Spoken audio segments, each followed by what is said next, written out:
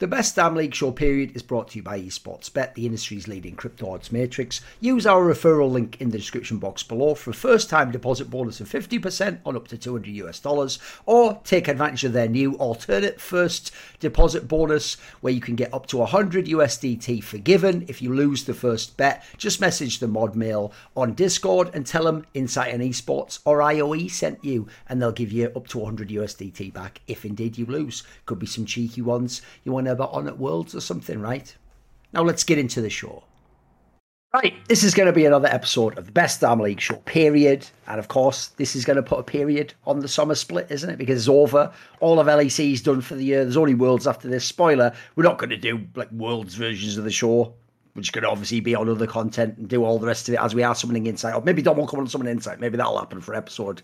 Maybe before NA gets eliminated. Sort of group stage playing, whatever. All the whatever. We know the usual jokes. Look, it is the LEC show, to be fair, so I have to sort of bang on that angle. Like, it is the time-honoured tradition at this point in time, innit? And spoiler, just miss me with all the cope that any fans used to have. You know, the angle they used to use was sort of like, well, as long as none of us wins Worlds, we're all sort of bad. And it's like, nah, there's definitely gradations, don't there? You know, like in life, you don't really do it that way, do you? You don't go, well, he's salesman of the year and you're the worst. I was like, well, you're already second best. It's like, that's not really an argument, is it?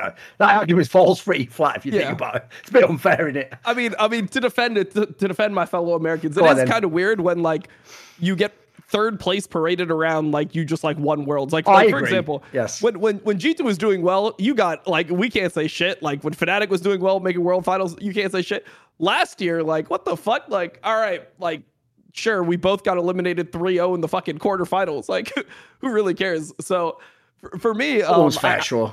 Yeah, for me, I'm actually like, well, we'll see how Worlds goes, but I think that there's a possibility we might get no one getting out of groups. I think that could be I'm realistic. For that. I got so scared you were going to be like, there's a chance that NA does its best. I thought you were going to do the Azael tweet like, this is the most confident I've ever been in NA. It's like, did you just watch the Cloud9 before the finals, bro? Like, this is garbage. But anyway, that's well, it's not the NA show, so come and hit me. Look, I might be most confident for this roster out of all the rosters we've sent recently, but that's because I've been so like last year, I just thought there was no fucking shot. I thought it was like literally like a 3-15 group stage angle across the 18 games that are played. So that's fair.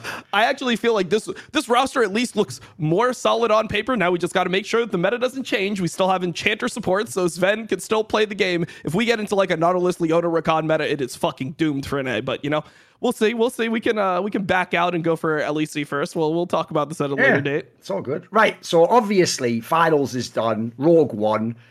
Wait there a second. I know after all those whack Star Wars movies, the fans all stopped believing in the franchise. But then Rogue One happened, and then everyone started coming back. See what I did there? It's like sort of no, because here's the thing. That was just a whack pun. But I just want to make the point that like I can't believe I'm even starting an episode like this, Dom. So anyway, Rogue won the LEC finals, 3-0 in Caps and G2, and completely draft diffed them, and every single role actually outperformed. Like that actually just seems impossible to say. Like, let's be real. This show, obviously, we only did it this year. This show's a pretty good chronicle of where Rogue began and where they ended. Like if you think about like what happened in the spring, and then they sort of had their big moment in the upper bracket final against Fnatic with the reverse sweep. That I would say, look, that didn't tip them over, but it was clearly like a step on the journey, you know. Then they came to this split. They had to overcome in the playoffs and beat everyone. Now they obviously come from the low bracket and win. Let's just start there. What is the significance of Rogue winning? Because I saw that ridiculous exchange on Twitter where people just refused to read, where you were just like, yeah, it's weird that Rogue won because I don't really believe in them when they count. They're like, well, that match counted. You're like, yeah, I'm just saying I didn't believe in them in it. Like, yeah, but it counts though, does it? It's like, oh god, yeah, it's like they read what they want to read. They read me saying, well, semifinals doesn't count. I'm like, no, I don't believe in Rogue going into the semifinals. It's like, but they won. It's like, yes, I did. I still did not believe. Like, what? Of course, after they win, I'm like, yes, I believe they won. Yes. Like, I also am acknowledging reality, but it's just such a mental exchange because I don't understand why people would be like upset about that premise. I don't think anyone believed in them. Look at the desk. No one. But did you like? Okay, so I know you bet on Rogue. It's because the odds were insane. I even said it. Yeah, I picked Fnatic and G2, of course. Yeah, everyone would. So like that should be the moment. They overcame people's expectations. Yes. They played well when it mattered. And I think the crucial thing is that coming into like games 2 of Fnatic onward, they actually had good prep. They put themselves in positions to win, which it felt like that's always been one of the problems with Rogue, is that they start every series with the worst possible read on what to do. I mean, think about the last time they played G2. They're just banning Jarvan every game. Jarvan was like the most crucial pick for Malrong in this final, but they were banning that themselves. And then they were giving Flakked the Senna Seraphine. What the hell? Why are you giving them the best weak side bot lane when your advantage should be bot lane? Like, you have the better bot lane. It's what we've been saying the whole time on the show. So, I mean, I think that for once it seemed like Rogue was able to actually get an advantage from the prep, and G2 just was never able to, like, G2 and Fnatic, as soon as they were able to alter a couple things, Fnatic and G2 just couldn't compete. They weren't able to overcome that that situation in draft. Like, okay, now they're like giving their bot lane advantage. They're taking away the ability for us to just weak side bot. What are we going to do about that? In the Fnatic series, it was more that they were just taking out Humanoid's picks. They're forcing him into control mage versus control mage, which is Larson's bread and butter. Like, that's what Larson wants to be playing, right? So I felt like that was one of the most crucial things for Rogue, was the fact that they actually were able to put themselves in an advantageous position from the draft.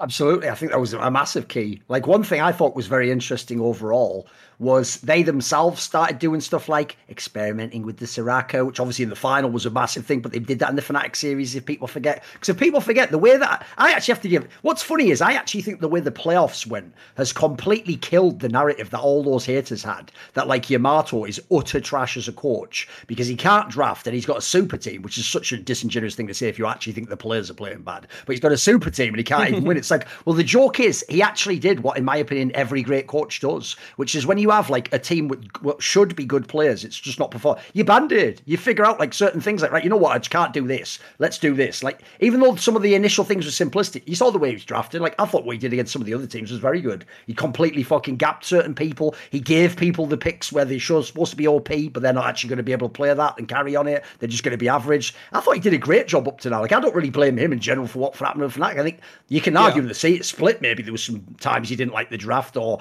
like letting Wunder have a Jarvan if you don't want that. But I thought in general, like, I didn't blame the coaching staff in this one. I thought like even the Fnatic players, they did power up as the series went on. In this one though, I mean, now that we've seen the game, they clearly were supposed to lose this series. They probably lose game 1 if Humanoid did not do that fucking bonkers play in bot lane, right?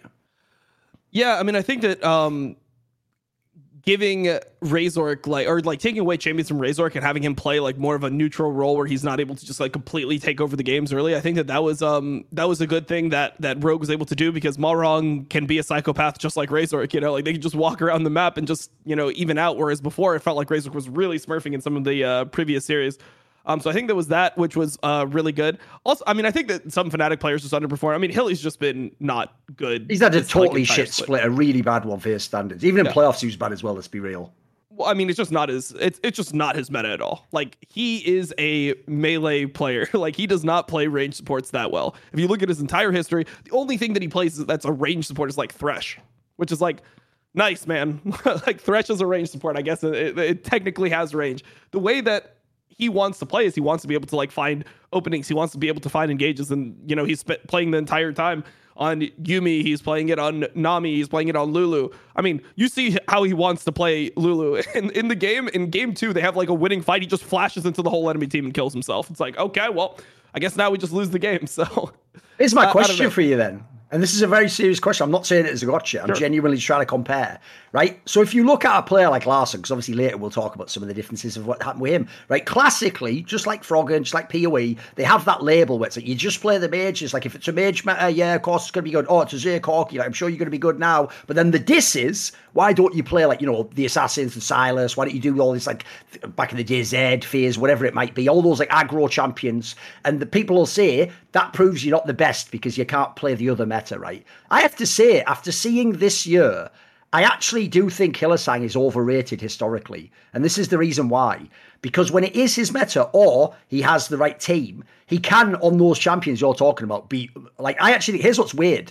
On those champions, I actually think he, in most of his good seasons, would be comparable to almost the best Koreans in that style of play. Like if you go and bet the best Asian, like fucking Rakan player, and you get LPL or LCK, you go get the best one or Thresh. There's probably times where Hylissang's either as good or he's only one notch below, and where the other pros are like mid and they're never that close. Or ADC's obviously gapped to fuck by like Viper and all those guys, like obviously Ruler. Like I actually think in those seasons, that's essentially, this is why I think he gets overrated. I think it's actually like Humanoid. I think Humanoid showed us the same thing this year. I think what they've shown us is then it's not as extreme as they're just, but they are kind of a flip of the players where they're boring. Like if you're someone like a Mako, yeah, you are the more boring support. If you're someone like Larson, you are more boring than Humanoid, but it's a different style of play. So what do you think on that angle? Because basically I think people just ignored the laws. I mean, I will say they didn't ignore it in the sense that, don't worry, Fnatic fans in past seasons wanted for Hylissang cut, which always felt like, whoa, that's a bit too far. Like, give him one more split. But what do you think on this topic? Because obviously people are thinking just of the highs, and they sort of do forgive all his laws, right? Yeah, I mean, I think it's because the highs were like so high, and domestically, I feel like he hasn't been as insane as like when you look at like Worlds. So you look at season 8 Worlds, you look at season 10 Worlds. Season 10 Worlds, I think there's an argument where he is the best support. Like him and Reckless was playing really well too. Their bot lane might have been just the best bot lane. They went to 5 games with top, almost beat them, and the bot lane was getting gapped every single game. Like Jackie Levin and Yu Yangio were just getting smurfed on. So I think that's where it comes from. If you look domestically, I don't think Hylissang has won as much as a player of his caliber should.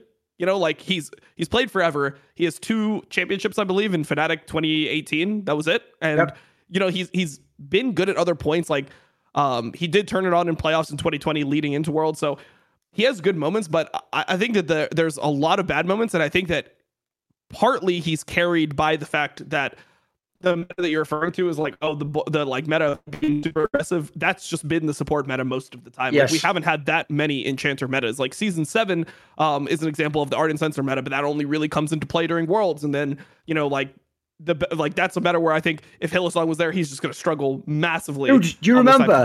Even though, obviously, that's the best example ever, because you remember famously, Misfits had the same exact scenario with Ignar. Yeah. He was at a tournament where everyone has to play the enchanted bot lanes in theory, right? And obviously, he was just hard forcing a Thresh or something like that, right? Like and at the time, here's what's funny, if you don't know, if you're a random casual fan who didn't remember this, yeah, loads of fans were like, what a Chad, Ignar is lol, what a legend. All the analysts, by the way, were just like, you are aware he essentially like completely limits them in draft. And that's all, even one of the reasons they didn't win that series against SKT. Like, it's a miracle they could get drafts off where they get him the way he had. And he would look good if he landed, obviously. He's only one player of the champions. But I even think that's an example of where, like, actually, other people, depending on your name, Ignar does not have the name that Hylissang does. You will be judged very differently, because I definitely agree with that. The part that's weird to me is this. I hate any argument in which you have all these players who, in isolation, they're like the GOAT of their position. And then, like, 3 of them play together in a team, and it's just not even good. It's like, yeah, there's chemistry, sure. But, like, that's the example. So if I ask everyone, like, who is the GOAT player outside of mid lane in EU, people are going to snap tell me it's Reckless, right?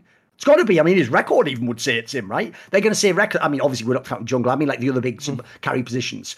Hylissang has Reckless the whole load of times. And spoiler, like most of the time, Hylissang's not the better player of the two. I would say it was an interesting fucking contrast. It was weird, but I'm with you, mate. Basically, like that's the problem. When you go back and look at some of those teams, it's like some of these teams aren't that far off the team that beats them in the final. Like they probably should get a couple of these titles, especially if these are the GOAT players, right? Yeah, I would think that's fair to say. I mean, I think that there's also a problem here, which is like in Hylissang's like peak form, which I would say is like 2019. I mean, he's just competing against Prime G2. So even if he is like a slightly better player than Mickey X and some of those where he could get a title, it's pretty hard for him to like be able to overcome that, because that's just the best Western team we've ever seen by far. So, yeah, I mean, I think at this point it's weird. And I think you have to ask the question, like, if Worlds does not go super well, which I don't think it is. I mean, if Fnatic makes it out of group stage, they're probably just going to go into Group A, right? Or if they make it out of planes, they're going to go into Group A. Group A has EDG and T1. Maybe they get out, but it seems very unlikely. Do you end up moving on from Hylissang into somebody who's more versatile? Because, I mean, this has been the meta for a while now. Like, the whole summer split was like Nami, Lulu, Yumi. Like, there was some times where people were trying different supports, but this is what most people considered the meta for the longest time. And he just doesn't seem like he has the right mentality to play those supports. Like, he just doesn't have the vision for it. Like, he's always just looking for an angle to make a play instead of just, just kind of like letting the fight flow. Like he doesn't like, you don't need to do anything when you're playing like Lulu or you just want to position well, make sure you poly the right target when he comes in and like put your shields and your ulti on the correct targets. Like it's really simplified, but it feels like he's just always looking for the like, oh, they're inting, I can like slow them here, I can flash ult, like I can get a good knockup. Like he's thinking about more of the CC than the value of the shields, and I think that's just something that he just doesn't have a good vision for as a player. Like it's hard for him to judge the value of like shields, heals, things like that, compared to CC abilities, stuns, knockups. It feels like he just doesn't properly value like the counterplay to CC. That's why I say I think he's actually maybe a bit overrated, because the thing that I have a problem with is this. Here's what I have an issue with, right? Look, obviously, again, we're going to get to the Larson discussion later. But here's the thing. If Larson did try, as he did many times before he got good on some of these champions, to play like a non-mage champion, he's not going to just int the whole game egregiously. Like, he might just not be as impactful. He might just do an okay job. He might just not land like a perfect combo that you would if you're good on that champion. He might just do like an okay job and just do some damage, and you know what, someone else might carry the game. The problem I have with Hylissang is this, Dom. I agree with what you just said there. When he's not on his champions, he still plays like he's on fucking Pike and Rakan. And that's the worst part, because that implies on some fucked up level he might just be like a genius savant at engage, but that's all he can do. And I find that so weird, because if people don't know, this guy was playing in Season 5 in LEC, EULCS. Like, he's had a very long career, guys.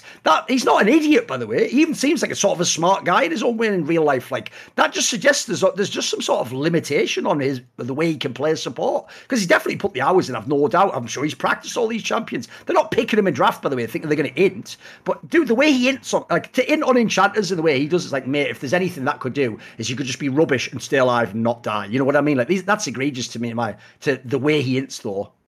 Yeah, I think it's tough. I mean, there's definitely there's reasoning I could see where like the team is not very good, so he's trying to do more than like what he's capable of, or he really thinks that people have a like bad team fight vision for like when the enemy team is stepping too far forward. So he's trying to take that onto some of himself, but sometimes you just can't do it. Like, you know, like you just can't, like you trying to do too much is actually hurting your team in a lot of these instances. So yeah, I mean, I'm not sure really like where you go from Hylissang, because he clearly has a good mind for the game when he gets certain metas and certain champions. And a lot of times we've been in metas in crucial moments where those champions are good. Like outside of just, it's not just that he plays the engage, but even when he plays like Braum, for example, I think he's one of the best Braum players in LEC. Like he just has a good mind for like when to actually engage and like how much he can tank, and you know, hitting his Qs on the correct targets, making sure that he's tagging people for CCs. He's just actually really good on the that champion. He's had like obviously massively int Tom games, but I think he's actually pretty decent at Tom as well. And a lot of times you end up in a Braum meta. It's like, it was like a meme for a while where it's like, oh, Braum always just comes back for playoffs. Braum is nowhere during the entire split. Then you get into playoffs, suddenly this champion is back. And you can perform. It's very rare that we end up in a meta like we just saw where the enchanters are super OP, and part of that is because when enchanters are OP in competitive play, they're so fucking OP in solo queue, and because Riot is balancing for both, most of the time they're going to hit those champions because it's really anti-fun. Like you play against a Yuumi or you play against a Lulu, it's like one of the things that's going to kill your enjoyment for the game the most. It's like, oh, they got ahead, oh, I can't kill anyone, all right, well, I guess they just win the game, nice. Like you don't even feel outplayed. So I don't know like if this flaw that he has is a big enough one where you want to find a player that can correct it, because you're going to potentially lose out on a lot of the playmaking and a lot of the capabilities to perform in playoffs in other metas if you end up moving on from Hylissang. So I think it's pretty interesting. But I will say that he's I don't know if he's overrated. I feel like he's either super overrated or he's super underrated, depending on who you talk to. Like it feels like no one appropriately rates him. Like some people are like, he's dog shit, and then other people, he's the fucking GOAT. Yes. You never find like an accurate rating. It's like he's really good at this. He's also bad at this. Yeah. You know, depends on what meta he's in, and depends on like, you know, the fucking way the wind's blowing that day, because some days he just, I mean, he does still sometimes int on engaged supports. It's not like he plays perfectly on them, and sometimes he looks like the best player you've ever seen in your life in sports. So yeah, I think it's a tough discussion for sure. If people don't know, I've actually been the one defending him when people wanted him cut from Fnatic on the bad splits, where for the same reason. It's like, you got to fucking look at the other splits as well. They were pretty good. Like, he made him one of the most dangerous teams in the world. So, right, I would go, let's just start talking, because here's the problem. Like, as much as like there was interesting things in the series against Fnatic, the final was just so shocking and so different from what anyone could have predicted. I think we could just spend as much time as we can on this. So let's start here, Dom. When you said earlier, one of the things you wanted to big up about Rogue was their prep. Dude, the reason I actually myself didn't think they were going to win this final, but in fact, the only angle I remember saying, the one angle I could come up with that they maybe had a chance on, is that I knew Trimby has a really big champion pool, but I don't know how that's going to apply. And spoiler, you can pick as many champions as you want if like your mid lane and ADC don't carry out and they don't outperform their other team. You're probably not going to win the series. So coming into the series, I've always said one of the things about Rogue is, like you implied earlier, game one just tells you where Rogue's at. If they're totally lost in draft in game one, oh God. If they play like passive in game one, which they usually seem to, then they're going to be behind. Like, basically in that scenario, you go like, this is a normal Rogue series. They're going to probably get 3-1 or 3-0 now. Maybe they win one game where they get like the opposite side of a matchup that's good or something. The way they started this game, even in the draft, Dom, was like, which team is this? Who the fuck is this team? If people don't know, that's the game where they drafted Renekton top, fucking LeBlanc for Larson. LeBlanc isn't even, by the way, LeBlanc picks get flamed when like top LeBlanc players play them in other regions. Like, it's not even supposed to be that strong a champion right now. And then in ADC, what was the one for that one? What was the one they had that game? Kalista. Like I say, mate, could you ever imagine Rogue starting a playoff series like this with this kind of a draft? This is a draft where you do if you like think you're going to smash the other team. I mean, I think it's that, and then it's also just understanding like what their advantage was. Normally, they just misidentify what their advantage is in a series. Like, they'll just go into it, they'll be like, you know what? Like, we gotta. I mean, just look at the last series. Their mentality was, we're banning Draven. We can't play against Draven. But it's like, why do you need to ban the Flakked Draven? Sure, if he gets like a huge cash in, maybe he does something later on. But even in this game, he got an insane cash in and still wasn't enough. I feel like they just need to play skill matchups bot lane. Allow your bot lane to have the ability to fucking carry, because you saw Flakked into key moments and they were able to essentially like neutralize top side, give an advantage to bot side. Yes. And they were just picking things that made sense. I thought that the Kalista Soraka was actually kind of weird at first. But into Renata, it actually makes sense, because Renata obviously wants people to run into her. Obviously, some of your champions want to run in, but they don't all have to run in. And then if you have the Soraka, you're able to, really just take away a lot of G2's strength, because G2 is the type of team where if you even listen to their comms, they're very like, look at this guy, he's in to kill him. Like, they're very like trying to pounce on these moments. Yes. But Soraka completely warps that game where it's like, no, that guy's not killable at this point. Okay, he might be like positioning too far forward, but if you engage a fight and then you're wasting all your damage on the tank and then he's getting healed, well, the tank stats are then more effective with the heals. Like, so it felt like it just threw G2 off, because it's no longer their type of game where like, oh, if I land this like charm, it's a kill. It's like, no, that's not a kill anymore. Okay, so how do we have to play? And then what G2 would need to do is they would need to play better around objectives. They need to play better setups. They need to get on objectives first, control vision, Renata ulti through massive chokes. They need to play like that. And they just weren't able to get into that. And then I mean, if you look at the bot lane itself, like, it was 20 CS lead from Comp. I mean, part of the reason why I gave Comp MVP, because I was actually one of the people that was able to vote for Finals MVP. Okay. I just think that Comp, like, I mean, he won lane every single game. He didn't die in team fights. Like, he's almost perfect in the whole series, man. Yeah, that's like a perfect job from an AD carry. Sure, you could argue if like a mid laner pops off, they have more agency, so they should get more credit or something like that. But in this series, it just felt like there was a massive AD gap. It was, like, put it so we'll get to Larson later, but I would actually say the player who matched up the best out of everyone was probably fucking Caps. Like, he didn't play great, but he played okay, and obviously Larson played, like, maybe slightly better, but it wasn't, like, the end of the world. So what I would say is this, by the way, as a correction, it was actually Renekton was the next game. Forget that one. That was actually Ornn they played in the first one. But the thing I would say about the game one especially is, mate, it's like you said, one of the reasons why I'm amazed more teams didn't use the Soraka is because it is another one of those champions that like Western teams fundamentally don't know how to play against it, because it's so alien compared to normal comps. Like, as you said there, the reason I actually was telling people when I was doing this watch party, like, dude, I think they're going to win a bunch of these fights, because what you would see was people on G2 would blow everything. Like, think about the genius of this. You've already got Malrang who's going to go balls deep onto G2. That looks like you caught him. It's like, holy shit, we got him in like the Cataclysm. them, and the joke is you actually didn't. You just forced yourselves into a team fight that like Rogue can win, because just at that moment, just like when you're fighting the Zillion and you forget he revives until he revives, you think, oh, we've almost got like comp, and it's like, no, you don't, because like look at the health he's going to get now, and then all of a sudden you just fucking wrecked that. There's nothing you can do. So I thought that one was insane. And by the way, I alluded to it earlier, so just for the sake of this one game, we'll go to the player himself later, but I thought in this one game, like, dude, this is a really big game for Larson in his career, to play fucking LeBlanc against Caps Azari. By the way, Caps Azari shit stomped that spring finals. Play it against that and just so fucking fire. He did, like, he even was landing like the combos and had all the like, I never expected I didn't think he would have the mechanics on it, but I thought, like, oh, you haven't played it that much in your career, surely you're not going to actually smurf. I think he's pretty good. Yeah, I think that the LeBlanc pick was actually pretty good here because they don't have a lot of CC, so it's hard for them to like actually. I mean, that's what LeBlanc hates, is like having to look at a fight. It's like, oh, if I get hard CC'd one time here, then I'm just dead. You know, you're just never able to enter. Whereas like when they're playing there, I mean, sure, you have like the handshake from Renata, but you can react to handshake. You can react to the Renata ult. So like those are not hard CC in the context of you have a LeBlanc on your team.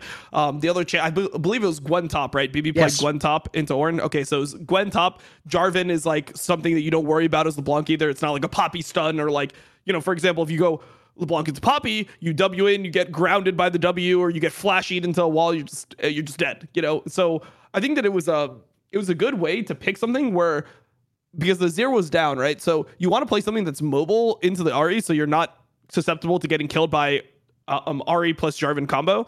So it's a good pick there. And I mean, I just feel like he doesn't have to go crazy in this game. Like I don't remember every single fight of the game, but it never felt to me like Larson had to carry the fight super hard. I felt like the key pick was the Soraka plus Kalista combo. Like it seemed like that was really good, because they would, obviously when you have Soraka, enemy team wants to engage on the Soraka, because if you don't engage on the Soraka heals everyone.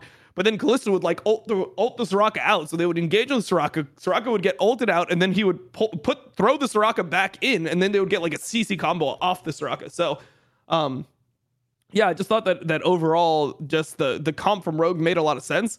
And I think how sexy was that move as well, where comp actually used like the fucking alt weapons to go over the wall and like escape when they were caught at like the fucking near the Gromp or whatever it is. You know what I mean? Over, the blue buff, sorry, yeah. You know that wall that they had to go over, like that was fucking slick as well. They were going to get caught. Yeah, it was clean really as fuck. So yeah. I mean, oh, sorry, not the ult, whatever the thing where you throw the guy over is. Yeah, it is the ult. So. I mean, I just thought it was good with Trimby and Comp. I think that they just really came into like, why do we need to be scared of the spotlight? Like, why? They played. That should almost give you confidence when the enemy team has to go set a Seraphine to beat you, and then you ban it out. I mean, I literally thought that G2's angle was going to be to just play Seraphine with something else. Of course, like just play Seraphine bot and just play and engage support, because other people have done that. Like in NA, you see that actually quite a bit, because you know, people are really bad at flanking. I think even in LEC, people are slightly better at flanking, but they're not good enough to the point where you're like, this is like really scary. You need like something to protect the Seraphine all the time. So you could play a lot of front to back fights. In the previous series, there was a lot of front to back fights, even though Rogue had the game versus Varus, where they should be flanking. It just felt like Rogue was going front to back nonstop with the Renekton, and they were just getting eaten alive. So, yeah, I mean, it's just one of those things where Rogue just came into it with a good mentality, and I'm happy that they stopped banning out their fucking good champions. That was so weird to me in the last series. Why are you banning out Jarvan when you have Malrong on your, like, he's the Jarvan guy. Yep. He's the guy that plays Jarvan when it's not meta. Dude, the joke is, this actually happened on the watch party. Yankos did a Cataclysm, and I just went like, why the fuck would Malrang like do that move? And then they were like, dude, the Yankos is on that's the Jarvan on the other team. And I was like, that is how associated Jarvan is in my brain with Malrang. Every Jarvan, it's just Malrang. It's true. It just fits his style of play so well, doesn't it? Yeah, and then it's also one of the champions where you could build kind of whatever the fuck you want and you'll still be useful. Like, so which he permanently does. That goes without saying. I know, of course. This guy, he's just look.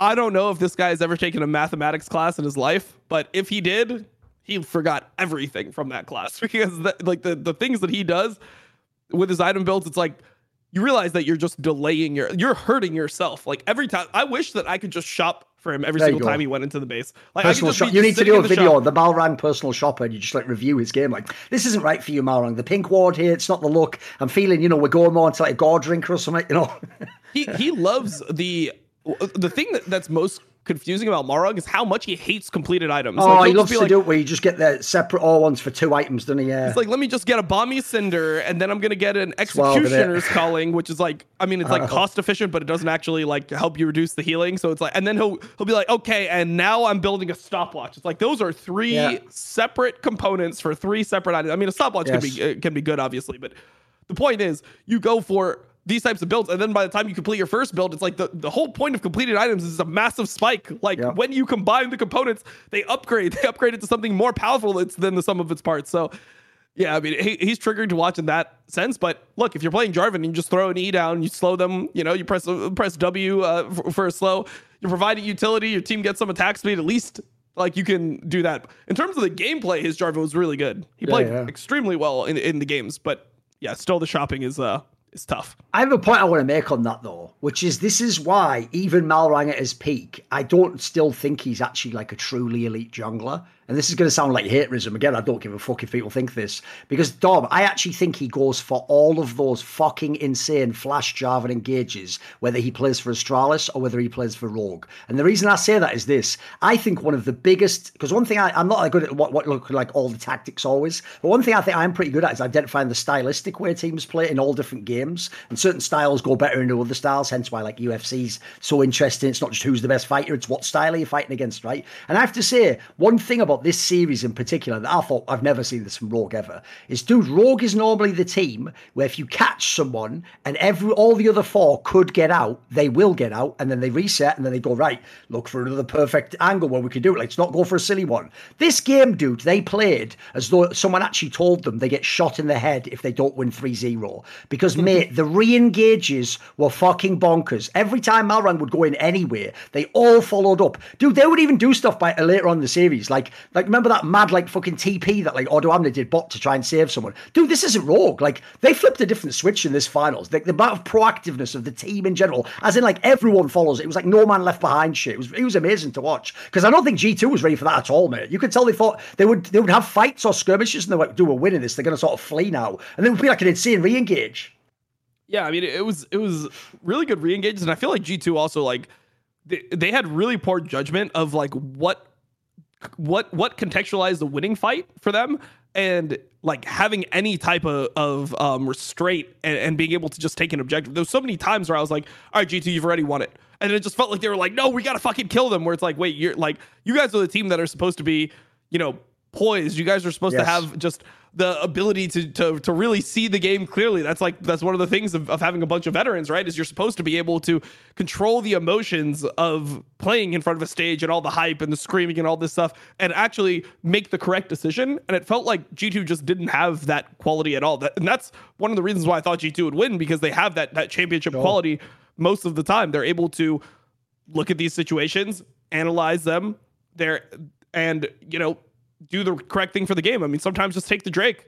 Take the Drake. You've won by already forcing them out, or you've chunked this guy already. Like, you don't need to kill every single person every single time.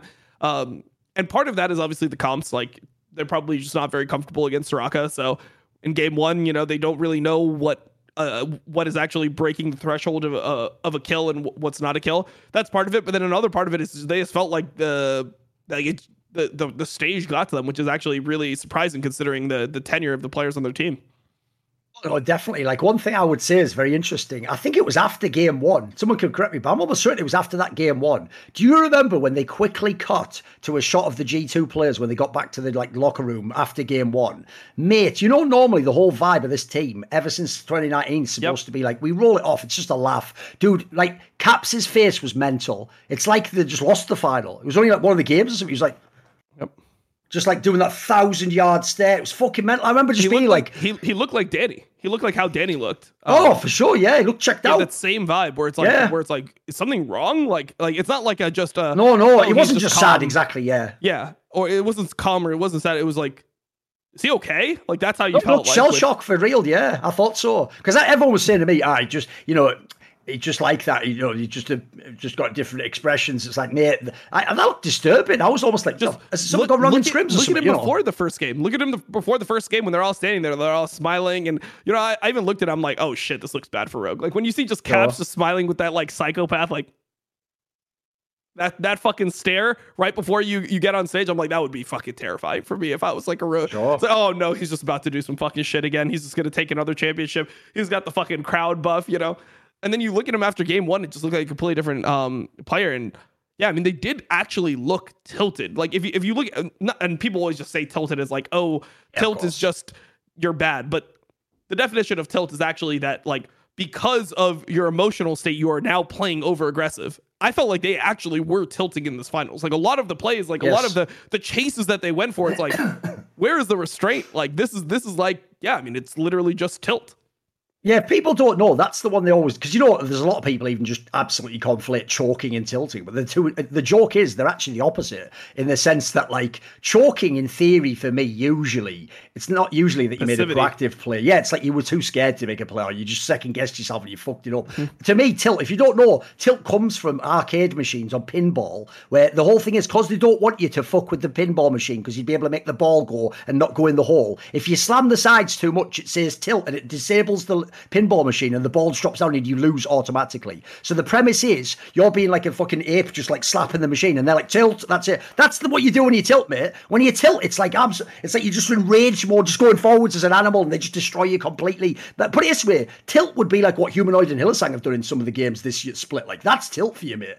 Rogue's more the chokers. That's why I would define that. But yeah, I absolutely agree. G2 looked like that a lot of the time. In fact, they looked like they always thought they would win these fights. Because if we go to game two, mate, obviously there's only 3 games, so we'll do that and then do the bigger topics. Game 2 was insane to me, because this was the one actually where, apologies, it was the Renekton game, right? Well, if you remember, Renekton on Dom, dude, coming into this series, if you asked me what are my dream drafts in terms of people, or what I want Rogue to take, I would say I want them to take Renekton on Odoamne, because he's not going to get ahead. If he gets ahead, they're not going to play around him. It's going to be a liability, and then basically G2's going to win. Like, that's going to be the way that Broken Blade gets ahead. They're going to gank him a lot with Yankos, fuck him up under the tower early, and it's just going to be game over. Right? Not only was Odoamne okay and just fine, even at times good on the Renekton, but mate, this was the game of the insane re-engages.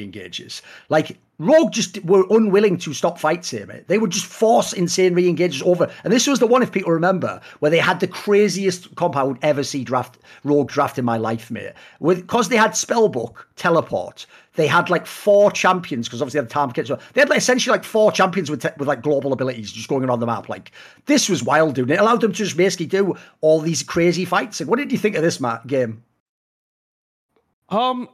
Well, I thought that this was actually a game where you'd be able to see more of like G2's style come out. I thought that they actually had like some advantages. And then when you look at just like the top lane matchup, right? Like, I believe that was the one where where BB was playing Aatrox, right? Classic pick for him. And more importantly, in the last series, that was one of the reasons why I thought the G2 won, because they were playing this Aatrox. They were letting the Renekton is supposed to be a counter pick, right? And they were letting the Renekton play into the Aatrox, and then BB was just like ahead in lane or even in lane where he should be losing or absorbing pressure from enemy jungle. But in this game, it just felt like BB like BB just was behind the entire time, and it just felt like Malrang was able to just do whatever he wanted. So I felt like this was the game where I was kind of expecting G2 to pull it back. I mean, the Jarvan pick didn't look great when Yankos played it in game 1, and I thought that this was not the easiest. This is not the easiest Jarvan game in the world in game 2 as well, because they have a lot of dashes on the enemy team. So that's normally something you don't want to play into when you're playing something like a Jarvan, but he was just able to get it done. So, I mean, hey, props to Marog. I just thought that this was probably, for me, his best game of the series. I just thought he played really well in this one. I mean, he was just able to find the angles. He was just able to, execute when he needed to. And it didn't matter if the enemy team had more movement speed or anything like that. He was able to just engage at the right times, which is crucial for Jarvan. He's hitting a lot of knockups in this game too. Yeah, a couple of angles I would say for this particular game. This was the game where I really was just like, dude, I guess just Rogue just wins. If they win this game, they just win the series. Because if you remember, there was like a point in the mid game where G2 was looking like they were winning the fights, mate. They were looking like they're getting the better of them. It also looked like if you look at the comp that they have on Rogue, it looked like, dude, don't they just like get outscaled in a minute? Like if they sort of don't take the game by the scruff of the neck now, they probably just lose anyway, and they're not necessarily looking the best in the fights. But they then just proceeded to win just like tons of fights over and over. And this is actually the game where, as much as I memed, because obviously it was Caps who did the like back to Lysandra, and it's like, you've just been sent back to Lysandra by fucking Larson on LeBlanc, mate. I've got to say, memes aside, he actually played pretty good this game. I thought Caps actually, he did everything he fucking could. He tried. I thought this was actually not a bad one. This is like, I think overall this was the best game from G2. Yeah, it was definitely the best game from G2. They could have won it. It's just like when you look at the draft, though, when I was looking at this, I'm like, this is exactly where Rogue wants G2. Yes. They want Caps to be playing Lysandra. Even if he plays really well on Lysandra, at the end of the day, he's playing fucking Lysandra, right? You challenge him Flakked to carry, exactly. Yes, and you challenge Flakked to carry, and Flakked had moments where he could carry. If he was a better player, he could have carried this. You know, like if he was a prime fucking Reckless or like Perks in G2 and in 2019 when he played AD carry. Like this is a game where the AD carry can actually carry, and he's just going too far forward. He doesn't know what is actually a kill and what's not a kill. I think he just didn't play as well as he could. And then also BB just had an awful Aatrox game. Like the team fighting from the Aatrox here was terrible. Oh, he was almost invisible in this game, man. I mean, there was a bunch of times where like he hits like a couple knockups and the whole game is just over. But yeah, he just missed all those sword things. He just fucking missed them all somehow. I don't know how. He's a really good Aatrox player, guys. I think the finals just got to him. He just had a bad finals in general. He had a bad finals. I mean, this is the worst he's played probably all year. And then the other thing I would say is this, because like I say, we'll look back to some of the players. For game 3, the interesting thing about this one is this was like Rogue just went with like, finally, this is more like a Rogue draft, mate. These are just like normal champions. Yeah, these are even champions you might associate with some of the players. Like, this is actually way more like what I might want to see. So, to me, I almost feel like by game 3, the psychological war had been won. Like, look, they tried in game 3 G2, but they were nowhere close, in my opinion. Because the problem is this, like, Broken Blade, I don't know what. I know he's doing it because it's my pick, the Fiora. Like, this was such a worthless Fiora game, mate. Like it shouldn't even have been picked, in my opinion. What do you think of that? I mean, it's supposed to counter the Aatrox. Like, it's supposed to be like a pretty good counter. I mean, look, if that's Breathe on Fiora or Bin on Fiora, if we get an LPL Fiora in this, I mean, it just is what it is. Yes. You know, I always make the joke on stream, but BB just doesn't speak enough Mandarin. That's how you play Fiora. Like it scales with your ability with your Mandarin proficiency, and he just doesn't have the Mandarin proficiency to play the champion. It just doesn't look like a pick that people can really execute in the West. It's mainly that he's more like a Clementine level of proficiency. But yeah, keep going. Yeah. So, okay. Well, that's pretty good. Go on, keep going.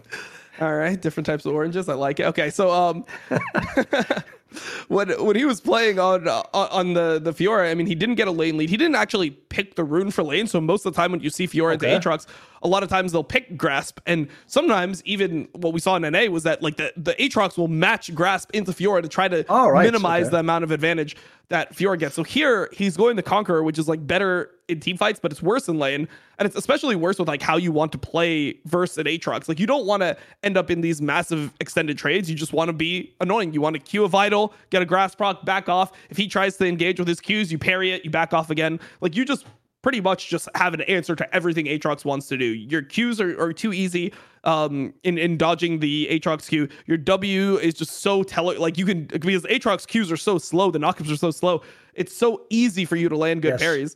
And here you played for team fights, and I almost never see Western Fiora players play a team fight well. It's extremely difficult. But if you get like a good grand challenge on a key target, like Fiora can team fight, which is something that a lot of people just disagree with. People will say, "Oh, Fiora's a split pushing champion." No, you can team fight. You just have to be very fucking good in the team fights. It's like when we're talking about LeBlanc, if you get CC'd once, you die. Yes, if you get polyed at the wrong time, you die. But you have an answer to it. That's the thing, is you have parry. You have an answer to those abilities, and it's all about the timing for it. Now, you might naively think, Thorin, obviously LEC's over, LCS is over, LPL is over, LCK is over. What is there to bet on? Well, you can already get going on the World Championship for League of Legends. Look down here. You have all these teams, don't you? Playing all the planes. You can already get going with these squads. It's in a bunch of days, but you start already. Then you've also got like EU Masters Summer, whole bunch of stuff, right? if it's available when this video comes out. So there you go. You can bet on Fnatic. Got pretty good odds on a bunch of these games. Evil Geniuses, if you're an NA fan, who knows who they'll be taking at this point in time. You've got DRX, you've got Deft, one of the most legendary players of all time. You've got Xiaohu, the reigning world, MSI champions of RNG. You've got Mad Lions, Not Humanoid, Niski, Kaiser, Elyoya. So there's some big games there. I'd go and look, because some of them actually you can get pretty good odds on the side of the team that you probably want to put the cash on, right? You can get some pretty good ones if you really believe in them. Dragon X 3.0 against RNG. You know what? I think RNG's probably a better team. But listen, mate, bot lane meta, I don't know if Kaiser will be around at this point in time. I think I'll put 500 on this. And obviously, Mad Lions and Fnatic, if you're a European fan, back to the show. Right. I think what we do now is I want to talk about some of the specific players, but obviously let's talk about them over the whole series. Right, the obvious name I'm going to go to, and it's not to diss him, it's not even supposed to be a dunk. Like, I actually think within context, this was about the best he could have done for the way the game was caught. Right, let's do the Flakked conversation. Here's how it starts, Dom. Miss me every fan on Twitter going, he was still doing all right damage. He was doing okay. The whole game was set up as though he was Uzi I, motherfucker. He was supposed to be the MVP of this series if they win. That is how they set the game up. As you said, in game 2, that's why I hate the Lissandra. It's not that Caps can't play. It's not they couldn't play to win. He can't play to win if he's got fucking Flakked as ADC on a carry champ, mate. That ain't happening. And so, in general, this series is almost like they came in thinking like G2 came in thinking we'll be the ones who do like the different draft, and they'll never expect us to play through bots or watch this. And Nate, it was fucking whack. Like, they gave him 3 dude, he even got Rogue even gave him the Zeri in the last game. Just like, you know what, motherfucker? Take the most OP ADC in the game and see if you can do anything. You can't, we'll take the trophy. Like, it's not I'm hating on Flakked, I'm actually hating on G2 in a way. The coaches, I don't know why they put me in this position. Because if you're us and we've spent the whole year pointing out, like, obviously people like Upset and Comp and these guys are way better than him. All the haters are like, no, but he does his job in top. Yeah, you didn't let him do his job this time. You actually, what you did basically is you threw him in the deep end when he's not a really good swimmer and he drowned. Well, I mean, he's just peddled water, whatever. He is Ghost from Damn One back in the day, yeah. He's Ghost. That's how you want to play with him. You want him to neutralize the lane. You want to give him key abilities in team fights. You don't want him to have to make like the micro decisions in the fight where it's like, how many like autos am I going to get off here? Or like, can I actually go forward? Like, did they use enough cooldowns? Like, that's what makes a super elite AD carry. When you look at somebody like Viper, you look at somebody like Ruler right now, the ability for their like brains or their cognitive ability to just look at every single skill shot and be able to like time, like they'll see 5 at the same time and they'll just instantly be like, okay, those 5 are down. It's like, and what's the next one? And then they'll see, oh, this 6th one just came in and now I can go forward and just like flash it to a team fight and take it over. They're so good at having that ability. And that's something that if you're a newer player, it's just difficult, you know, to under pressure, be able to find these openings is really tough. Oh, he's still a rookie, let's be real. It's his first year in LEC. That's also why I thought it was a bit rough, just this draft in general, mate, because if there's one player I would say he's going to obviously be gapped by, you said it earlier, it's going to be ADC. That goes without saying, mate. Yeah, I mean, AD carry and support. I mean, I feel like in this series, Targamas was also, you know, worse than Trimby. I think Trimby played extremely well. And part of it is, yeah, they're just not great in lane. Like, you give them lanes.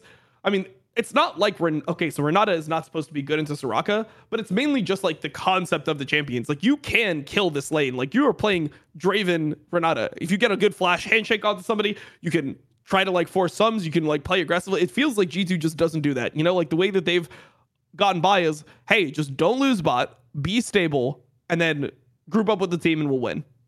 That's been, or like Targamas will go roam and Flakked just don't die. You know, like that's how they want to play There was no roam timings in any of these games because it was that they were never fucking up in lane when they done like he never could. Everyone says, like, I agree, when he's on roam he looks like one of the great supports in the future, like he's gonna have a great career, but he can never be unleashed. That's the thing people are forgetting, Dom, from back in season 9. The reason season 9 was so interesting was like you had to unlock the support to then take over and help the mid and then open the whole map. Like if you couldn't ever get them out of lane, then having Hillsang doesn't help. He's just stuck in lane, isn't he? I mean, I would just say that like it's also just the champions that you're playing. You're playing Karma. Like, what did he play? He played a game of Karma, a game of Renata, and a game of Soraka. Like, what are you roaming? What are you doing if you're trying to roam on those champions? So it's like, true. That's why I thought that an angle could have been pull out like a Seraphine Nautilus. Pull out something to unleash the support, have your support move around the map, try to make plays because that's what G2's strong at. Ban out the key champions that you think are going to make this impossible. So ban out if you think Yuumi makes this impossible, ban it out. If you think Lulu makes it impossible, ban it out. That's fine. And just like allow yourselves to play with the same identity that you did in the last series, because that's when G2 looked their best, right? Neutralize bot lane. Doesn't matter what happens on the other side of the map. You'll just show up in team fights, cast your Seraphine ult, press W, help everyone else, and you'll win just like that. So for me, it just seemed like by the last game, I mean, they just didn't even know who they were anymore. It's like, okay, so we have this like Ahri pick, okay, but then we have a Fiora, okay, so we have pretty weak team fights, but we also like don't have really winning lane from the mid lane because you're playing Ahri into Azir. And then we have like a Soraka on our team, so like the Soraka wants to get into the team fights, but that's not even what it just seemed like it was all over the place. They just didn't know what to do anymore. They completely collapsed in this. So, I mean, I would say that I don't know if I would say G2 choked the series, because it seemed like Rogue just played well. It felt like G2 just expected Rogue to choke, honestly. They kind of bought into the narratives of, oh, this is like Rogue can't play when it matters. We'll just play solid, and if we play solid, we'll win because we're better. Here's the thing, though. That's not actually as silly as when you're saying it as you might think, because here's the thing. If people don't know, this is aged fucking so well. But I've always said the reason I don't totally give up on Rogue, not that I said did win, but I don't give up on the idea. You notice I always argue the idea that like regular season games matter for something. It shows something about them as a team. Like if they can ever just play like that in the playoff, blah, blah, blah. Because everyone tries to do that thing of like, who cares about regular season? Like, I'm sorry, if you're like the greatest player of all time, you don't just have whack regular seasons all the time and then only win in the playoffs. That doesn't exist. The greatest of all time is pretty good in more, probably the best player in the playoffs, in the regular season and the playoffs. That's what Michael Jordan's like, mate. He just take 30 games off and just dick around and then come back. He just dominates you every time he can. So to me, what that 35 points a game for a season. So to me, like what that suggests is Rogue can do it when there's no pressure. Now, obviously, look, if you want to talk about the GOATs, that's not worth too much, mate. You have to eventually do it in the playoffs. But to me, it was always like, they're going to break through eventually if they keep playing like this. If they keep having these good splits, if they keep having these good players, like sooner or later, people are going to fix things are going to tweak. And so if you don't know the analogy in Counter-Strike, people don't, it's probably the craziest story of all time. Imagine this analogy. I'll give you the league analogy. Imagine those years where Rock's Tigers used to be first every LCK split, and then they only won the one time where Score and KT took rid of SKT for them. They never had to beat SKT, and then they won one time ever, didn't win Worlds, that's it. That's all they got out of it. They got like basically one LCK title, and that's kind of whack because they could have been one of the greatest teams of all time. Now imagine they never broke up though, Dom. Imagine they'd played for like 3 more years with the same lineup, and suddenly in the next years, they break through a couple of times and they win.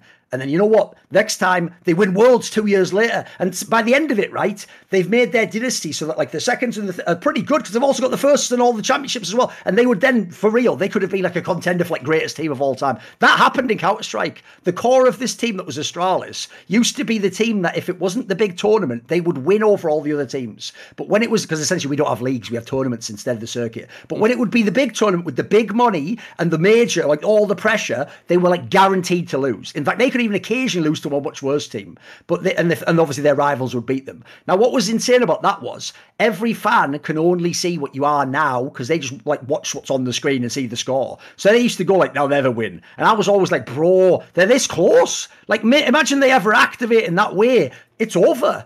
And that is actually what happened. They got like a slightly different set of players but they essentially became the greatest team of all time and created like the most insane Counter-Strike dynasty probably ever in history. Now, I'm not saying Rogue is going to do that, but I do, by the way, as an interesting thing about this final, think this does imply that they're in the mix for the next 2 titles if they keep the same lineup, and they're going to certainly be a strong team. And it does feel like the way that they won maybe broke some of the issues that they had. And I think the key thing for me overall is this. This is sort of what I've always wanted them to have, which is you could still play loads of games with like the boring style and just pick the standard pick. That's fine. That's what wins you loads of best of ones. But they never had this 5th gear. They never had drafts like game 1 and game 2 of this series and playing like game 2, mate. This is where you've got to have that extra notch. And that's what I've seen change in Rogue. Like I think this finals especially was like the fucking birth of a potentially great team.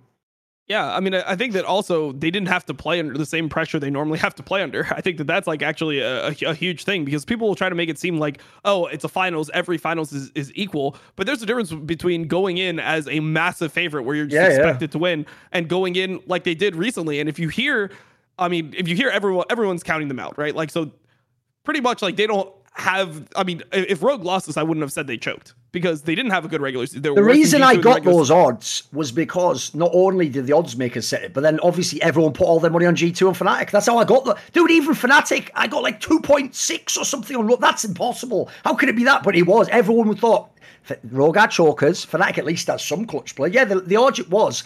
No one. The money tells you no one's ever believed in Rogue less ever. Normally they're like, oh, but even if they're underdog, Dom, they'd be like, you know, the 40-60 underdog, wouldn't they?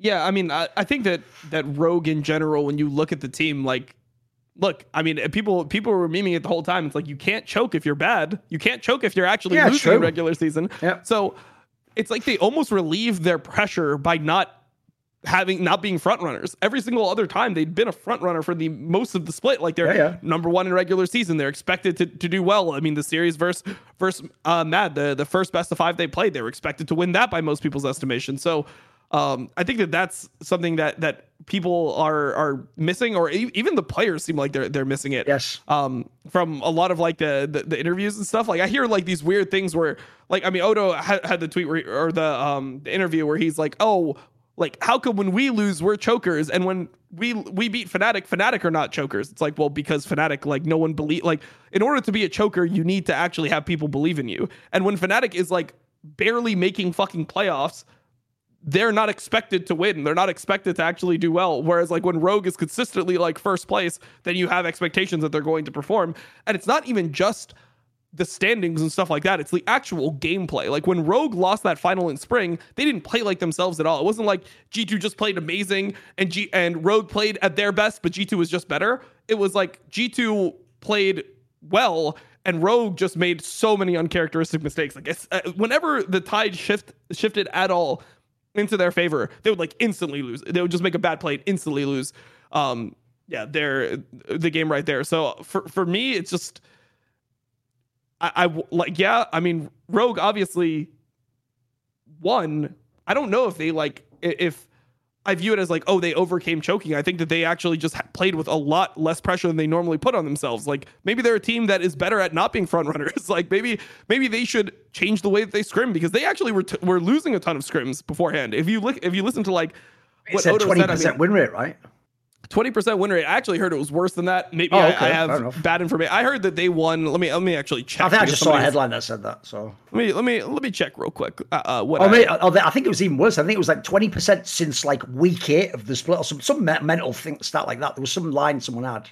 So I heard that they were 7 wins and 67 losses in scrims. Okay, which means that you're losing like 4 to 5 games every single. Dude, you know something mad about that? Here's a weird way my brain instantly interprets that since they won. That might even be why the team that arrived at the finals was unrecognizable from normal Rogue. Because think about what normally happens, Dom. Supposedly they are a pretty good scrim team, if not one of the best in the LEC for all these past splits. Well, the problem with that is it will absolutely give you all the fake confidence in all your drafts and everything you're doing. Whereas instead, if you play 1 billion scrims, this is why I believe also, by the way, people like G2 famously, the super team, could sometimes have bad scrims against Asians and then beat them. What it also shows you is, don't go with your original read. In fact, all these billion losses are showing you what doesn't work for you, and you just keep looking for something else, something else, find something else, and it's just going to push you. If you had enough scrims, essentially, one day you would arrive at like a comp that works. It would just happen, wouldn't it? Yeah, I mean, for me, I think it's not like you go into scrims now. It's like, oh, well, we try to lose the scrims. No, of course not. You scrim in a different way. You scrim like to try to get better at different things, and when you already have a pretty good grasp on a concept, you don't keep on playing it until you hit the like 10th degree of it. You're like, okay, like, yes, we trust our ability to play that. What are other iterations that we can play that fit into our playstyle? Because I think that that's something that they did well here, is they're honest with what their playstyle is. Where in other splits, it felt like they were just super dishonest with what, like, who they are as players, you know? Like, you know what Odo's good on. Look at what he played this series. He's not playing some fucking crazy picks. He's not playing Fiora and Gwen and like all this random shit. What is he playing? He's playing Aatrox, Renekton, Ornn. Yes. Like, even though Larson has the LeBlanc game, like, sure, like, I'm not saying you can never pick a champion that is not like a mage, but he picks it in a really good situation. He doesn't pick it in a game where it's like a 50-50, where it's, oh, if you really pop off, you can do it, but it's a hard game. You know, like, you're more honest with what your strengths are, what your weaknesses are. and they came out with better drafts because they're not trying to be too smart.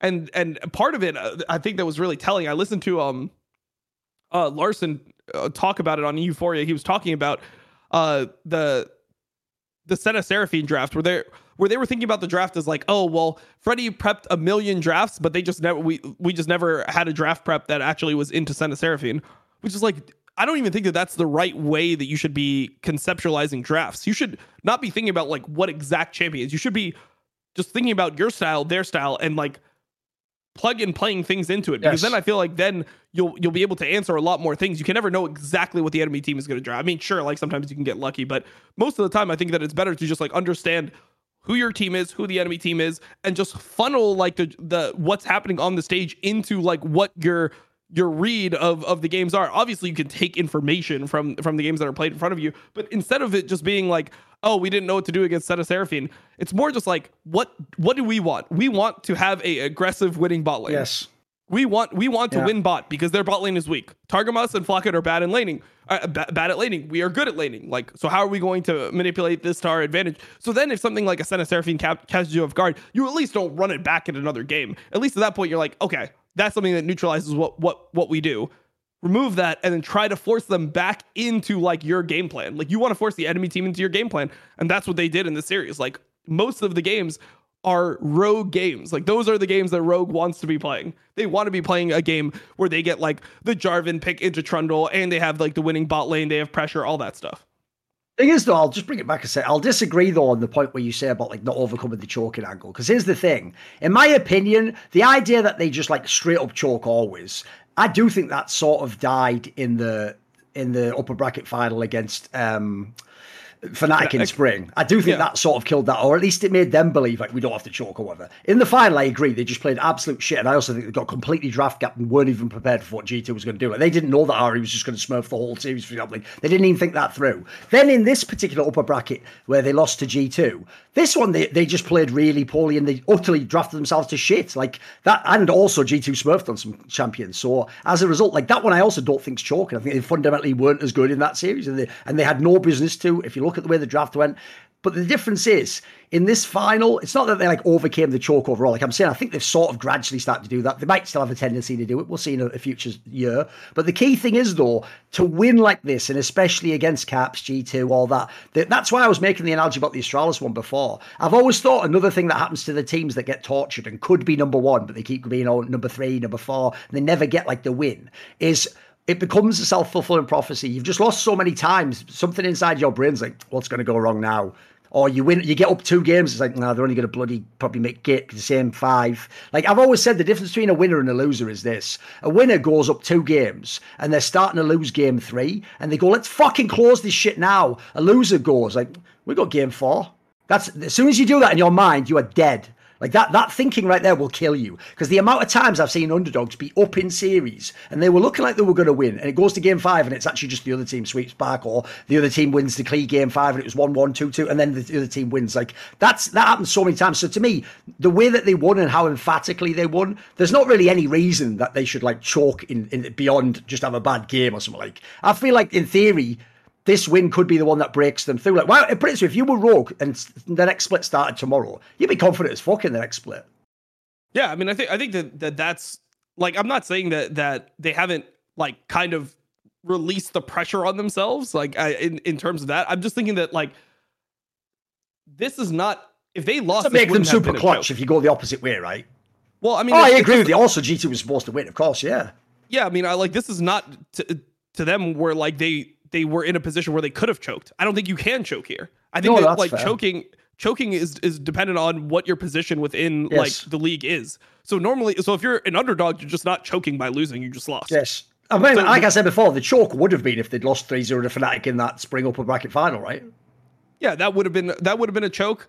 I mean, it's even just the way that the games go. I think more about that. Like the thing about Rogue is you can tell some series they're mentally checked out at a certain point, and you could see that in the G2 upper bracket series. Like I'm not sure if that's a choke. Like, but my point is that like when you look at that series, every single time that they get an advantage, they instantly like do something dumb where they just lose it instantly. Whereas, you know, if you're a solid team. Like, you make the enemy team work for that, or you close out some of those games when you're ahead. So I think that Rogue is like, I don't even know if like I'm arguing choking. It's more that I just think that they are like a fragile team. Like, when there starts being a ton of pressure on certain moments, I don't know if like they're going to pull it out in those moments most of the time. I think here they were able to do it, but I think that historically... What about for the whole playoff run, though? Because here's the thing. I agree, the G2 series was crap, the upper bracket one. But if you look overall, like, obviously... they had the Mad Lions win. Dude, some people thought Mad Lions were going to win the playoffs. They had Mad Lions win. We didn't, but some people did, yeah. I know, it's true. Some people. They had the Fnatic one, obviously, which was a very different type of series. You had sort of three totally different... all three series were totally different, and the opponents were all the best. Like, does winning against all the best... does that in some ways... essentially, it sounds like you're still pulling back. Like, you're... here, I'll put it together. From what you're saying, it sounds like if next split, Rogue comes along, and they're like second in wins, and then they go to the playoffs... if there's a really dominant team, you're going to pick the dominant team and not Rogue. No, that's not. It's actually the opposite. It's just if they're the dominant team. That's okay. That's the final test then, because I like the way you have kept moving the test along. It's like here's the beginner's test. You passed that now. Okay, you're making finals. That's cool. And then you're like, okay, right, can I get my license? No. You have to be able to drive. Right now, there's the intermediate test. What happens if you're in a sticky situation? What happens if someone pulls the brake or someone swerves in front? Right? Okay. You crashed a few times, but you finally got that. Okay, there's your intermediate one. And then like, oh, surely now I can just go and drive. Well, no, I mean, then Dom's like, no, get in this Formula One car, and you have to win Formula One, like World Championship. If you do that, you're the greatest driver of all time, and there's your license. Like, I'm making hyperbole, obviously, but you sort of still holding one thing back, right? It's essentially just the way that I view choking is not just like, did you win or you lose a clutch moment. Yes. Like, the way that I view choking is, are you expected to win or are you expected to lose going into it? So dude, I'll give you the best example ever. You know, here's the thing. I think this is egregious as fuck. There's two players that were called chokers a long time. Odoamne and Jankos, right? You know this. Here's the difference. Go look at Jankos's teams, right? He has a few years, like H2K, where maybe, on Odo's in that team as well. He has a few years where maybe they're supposed to win. It's really once he gets to and then maybe in G2, you could argue the rosters are comparable, maybe whatever. Like, I think that one was more like, it was hit and miss, especially because he was a jungler. I think people just didn't know how you judge the game. Like, if your team loses the semi-finals 3-0, good luck looking fucking amazing as a jungler. Like, I'd have to get you to do like the 5-hour VOD review to really know if you choked or whether you just like, got behind, you got gapped in the jungle. There's a million factors that can happen. The Odo one I always thought was a bit whack because I do think he individually has bad games sometimes in a series. But you look at the early part of his career, mate. You know when he was on the bad H2Ks? Semis was the best they could have done, bro. They were never supposed to be in the final against like Fnatic back then. Like, you know what I mean? Those teams were like, remember he had like fucking Hjarnan as his ADC. He had fucking Kasing as his support. These aren't bad players, but they weren't like the beasts. It's not like Forgiven and Reckless. Like, I think some of those ones are mad. Yeah. And then obviously people are going to count like when he's on teams like Schalke and stuff. Again, they're not supposed to. If him and Upset make like a semi, bro, they already did their job at that point. They're not supposed to win and go that's not a choke. Yeah, I mean, for me, I think that this is like, I guess the more I think about it, this is a distinction, right? I think that Rogue performed under pressure. Like, yes. But I don't think that performing under pressure or being like clutch in a situation is necessarily the opposite of choking. Like, I think you could be clutch when people don't believe in you, right? And I think if people don't believe in you, it gives you a completely different vibe as a competitor going into a series, because it's like, oh, there's like nothing to lose, right? Like, you go into that final, everyone's saying, yeah, Rogue is gonna get shit on. They're gonna get 3-0'd, right? So then like you go in with a different mentality as a competitor than if you're the favorite and it's like, yeah, like, so I mean, if you're gonna say like, so for example, if G2 like choked in some of games here, like they actually just played worse than themselves with the pressure, I think that would be more acceptable. Like, Rogue beat a team that was choking, but I don't think that means that like Rogue didn't choke. There's another thing. I also will say this. I also don't think G2 choked the final. I actually think a bunch of players had bad games. I think they drafted appallingly after the first game. And I think basically the whole game plan was very silly. And I also will add, I think they were absolutely sort of like sucker punched in the face by the first games. And they were like, what the... We didn't even have... They were in the Freddy 1-2-2 scenarios. Like, look, we ran the Doctor Strange of everything that could happen, and none of these were in there. Like, fucking hell, we down 2-0. Like, I actually think if you look at Game 2 and Game 3, G2 played okay in these games, or even good at times. Yeah, I think Game 3 was I mean, it's weird, right? Because, like, Jankos, I think, had some, like, really weird games for him. Like, where was the Jankos that's going to, like, get a kill in the early game? Like, there was just almost no advantages. So like they're playing situations where you think like, okay, you have like Lissandra plus a Trundle, you're going to be able to get some type of advantage at some point.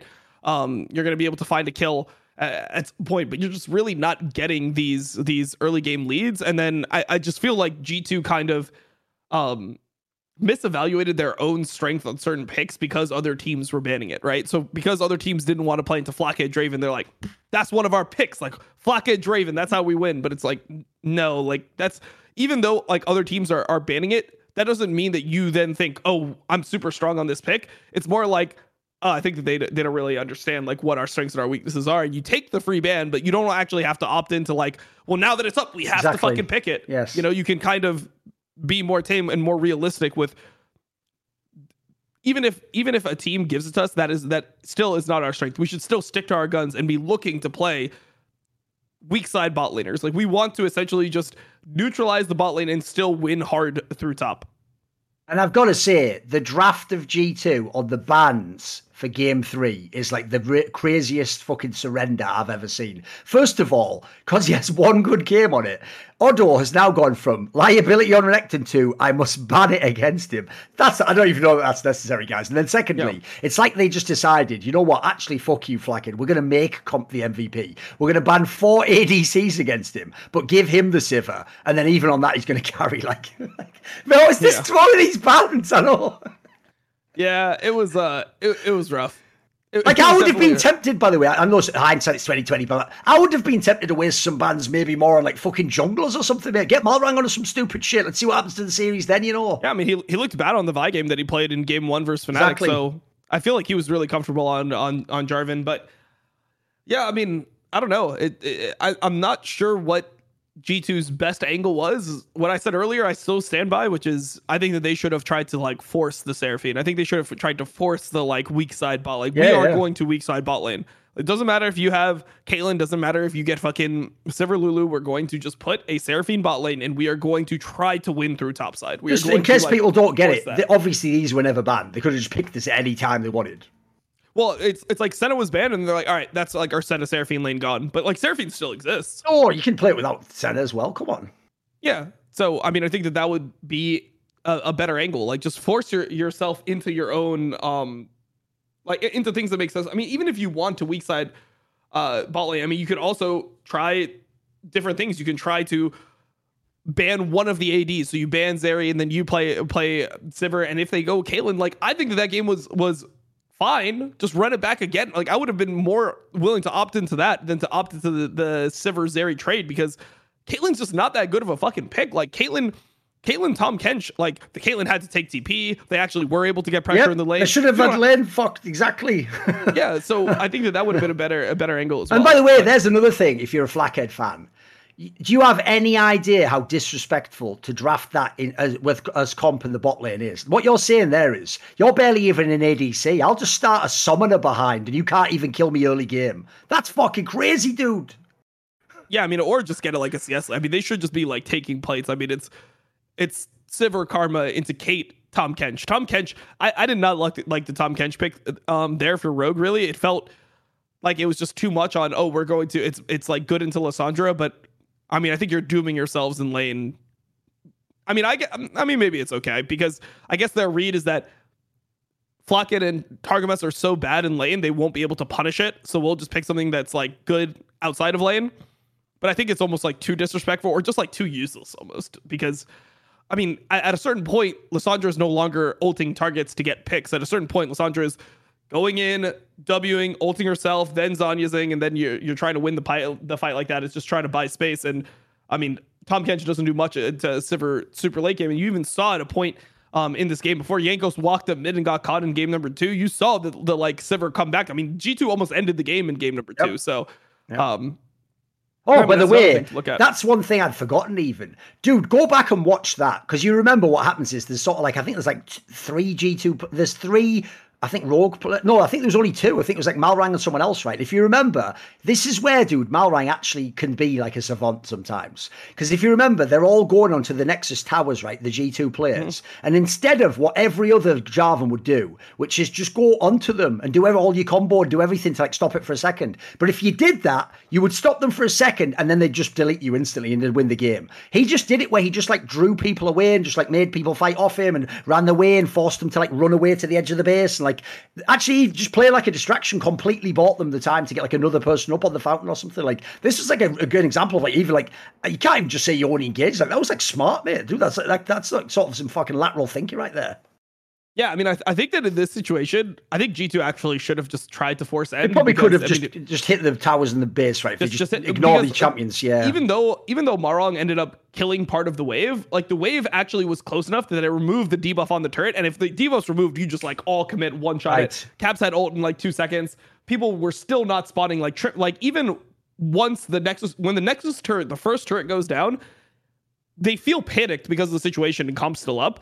Trimby is dead for 10 seconds. Yep. Larson is dead for 14, and Odo's dead for 16. That is an eternity at that point. It's crazy, that's super. So I think that G2 actually could have ended here. And this is another example where G2 was just making the wrong calls in a lot of these like clutch moments under pressure, which is what you'd give them the credit for being able to do. So, yeah, I mean, I think it was definitely clutch by Marl. I mean, I think going for the wave is like, I think in later years, people have gotten better at this concept of just like, just suicide for the way of like stall out the game. I think people are smarter about it now than they used to be. But that being said, like it just was, it was well played. I mean, imagine if Rogue lose that game and then they go on to lose the series. Imagine the choking fucking memes then. Because that's the other part is it's also based on game state. It's not just based on win or lose, pressure or no pressure. It's like, were you ahead and then you threw? Like, are you ahead in terms of just like you're supposed to be the better team and then you lose? Like those are the things that I really evaluate there. So I don't even care that much about choking. I just think that it's weird that was like something that was just like thrown out. It was like, but like, how come when Rogue wins or like when Rogue loses, they choke, but when Fnatic loses, then Fnatic didn't choke? It's not just loser chokes. Like, I don't know. I just felt like that was just a weird like narrative that was being pushed around. It's like, I mean, Fnatic was like, I mean, they didn't set themselves at a standard where you felt like, oh shit, this team like is good. Sure, they're like a super team on paper, same way Vitality was. But I mean, look at like we watched the whole fucking split. Like the whole split was bad. Like the whole split was bad. It's almost like I would say Fnatic overperformed. Like going into playoffs. That's what I was kind of saying earlier. They did everything they could. Yeah, they did perform better in playoffs than they were. Than what they were doing before. I mean, they were really playing bad. I mean, remember they even almost in the first round, they almost did lose to XL, but they sort of looked all right, you know. Yeah. I think like I said, I think every series they got better, and then the problem was it just turned out Rogue was better as well once they got to that last match. Right, what about this then? Go on.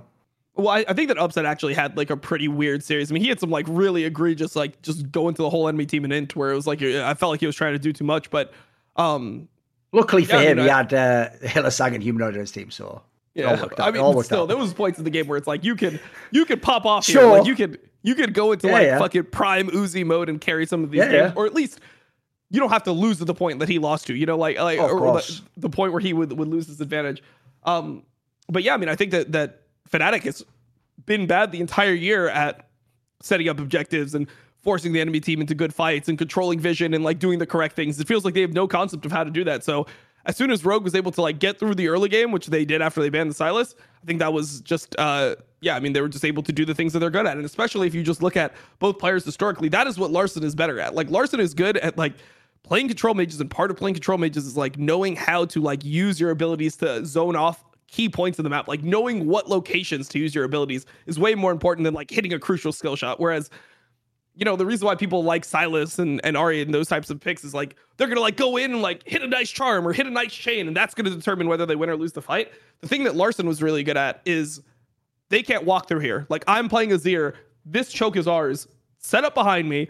I'm not letting them walk through here. Or like they just like went through this choke. Like I'm going to throw all my AoE abilities and chunk this guy out. Like just being able to control spaces on the map is Larson's biggest strength. That's why he's an Orianna player, isn't it? That's exactly the game of an Orianna player. Yeah, of course. Yeah, it's an Orianna player, an Azir player, a Victor player. It's similar skill set, which is a good skill set. And those champions also have the ability to win lane in a lot of these matchups. So it's both of his best skills. He's good at laning. He's also good at team fighting. I mean, I even think that when he plays things like Sylas, Akali, whatever, he's actually fine at the laning portion of it. It's just that like when things get really chaotic, being able to like judge the timings to go in, I feel like that's those windows, like I think he just doesn't see them as well as other players. But I mean, I think in that series, that's what Rogue was just able to force Fnatic to play their game. They look so much better when they force the enemy team to play their game instead of just like opting into like, oh, we have to try to be a team that we're not. Like the team that Rogue is, just make them beat you at your best. Make them beat your control mages. Make them beat your Victor, your Orianna, your Azir, that type of stuff. Right, one thing I do want to bring up, because it would be remiss not to talk about, and I noticed so many fucking shows just missed this topic entirely. How are y'all going to tell me Caps is the Western GOAT? And you know, this is where I hate fans with a fucking burning passion, Dom. Because right up until this final, everyone would have told me Caps is at the best of his career. He is the absolute zenith that Caps has ever been. Because even if, say, like 2020 summer or something, I think he was like fucking sick then or whatever. I'm thinking. Yeah, I thought he was better then, personally. I agree then. But like, a lot of people would say after the playoffs onwards in spring, he's been incredible. I even think actually when G2 was shit in the summer season in the middle, he actually was the only one who would even have good games. He just couldn't drag them over the line, and the rest of them were just inting away. So a lot of people, because they use the logic, like, the older you are and the more you win, the better you are. You know, they still say it about LeBron and fucking Brady, but it's so insane. It's like, and your mind if you think they're in their peaks. Like, you know, their physical peak was about 12 years ago, and they're probably, the sweet spot was probably like 7 years ago. You know, like, it's just the way sports work. But they're doing the thing of, like, they're making it sound like you're a chess player, and you just gain more experience and knowledge, and you become like a mega brain, right? So the problem I have with this topic is this. I agree. I actually personally think the best ever Caps was summer 2020 because he had a super team still, but also he actually did get all the int out of his game, and it was just the fucking claps. It was just fucking sick, just over and over and over. And by the way, logically, teammates weren't playing that well that split either. No, that was the one where they weren't supposed to win, mate. Like he just made them win that one. His father died. Yes, he took time off. And he played like poorly. He had to get himself back into form. Exactly. That was just Caps winning. But the problem is, this is still supposed to be one of his great years. And I would, except for the first part of the spring, and I would say, he was looking amazing. He was like the alpha apex predator for the most of the summer split in the West, right? But in the final, here's my issue. I said already, I actually think the Lissandra game he played pretty well, actually. I don't even know what he did wrong there. Like, he's just on Lissandra. Like, what do you want? He did what he could. He landed the fucking, he went in aggressively and did the claw and all the rest of it. Like, he did everything he pretty much could. So that one, I give him a pass for. Game 3, there's a couple of moments maybe he gets something off. It's not that he played bad. I don't think he choked. I don't think he played shit in the series. I probably agree even that he would be the best player on G2. Yeah. My problem is just when you make that storyline, he is the GOAT. They even said all those stats. He's won 7 out of 7 finals. He had some bonkers game stat, mate. It was like that old Doublelift one like years ago. Yeah, where it was like, they said here that he'd won 21-3 in games in final. That is insane because, spoil, like 3 games wins the opponent in final, and obviously they never did. So he averaged a loss in a finals over 7 finals. Like, that is absurd. Like, that's the sort of shit that's amazing. But I have to say, in this final, it's not that Larson was like an unbelievable god. He was very good. But like, I did think like I needed a higher level from Caps though. I do think he didn't play close to his top level. He didn't play at his top level for sure. And he didn't look as dangerous, if you know what I mean. Yeah, I mean, there was just some moments where it was just like, Caps, what are you doing? I mean, game 1 where he just didn't use ult, and like the whole game exploded because he didn't use ult on that timing. Like he ends up getting chunked by Marong. He doesn't want to ult away. He sees the LeBlanc coming over the wall, and he still doesn't want to ult. And then he dies, and because he dies, they transfer the pressure to bot, and bot dies. Like that is a game defining int where if you are playing on your top level, you just can't have a play. Like, you can't have a game losing play. Period. Like that's just what. Like, that's the standard he sets for himself. I'm not saying anyone else can't have a game-losing play. Like, there's times where, like, other players will have a bad play in a game. Sure, like, you could argue that Malrong, when he walked in and gave Draven a cash-in, that could be a game-losing play. Yeah. The problem is we're not calling Malrong the Western GOAT. Yes, so, exactly. Like, yes. If that is the standard that you set for yourself as Caps, like, you have to play almost flawlessly, and I do think he played slightly worse than what you'd expect. Because you expect almost perfection.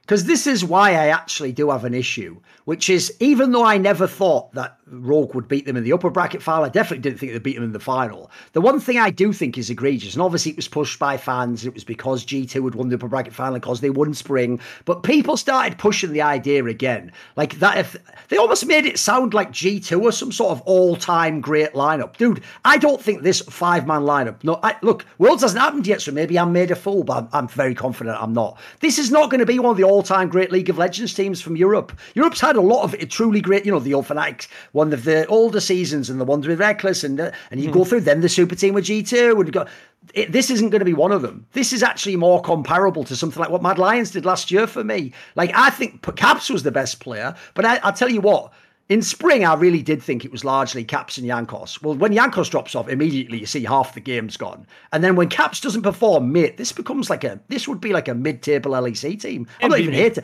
BB played bad as well, true. Yeah, I mean, I think that's... For me, I think that they've just been a solo lane dominated team. And they weren't able to get any advantage in solo lanes, really.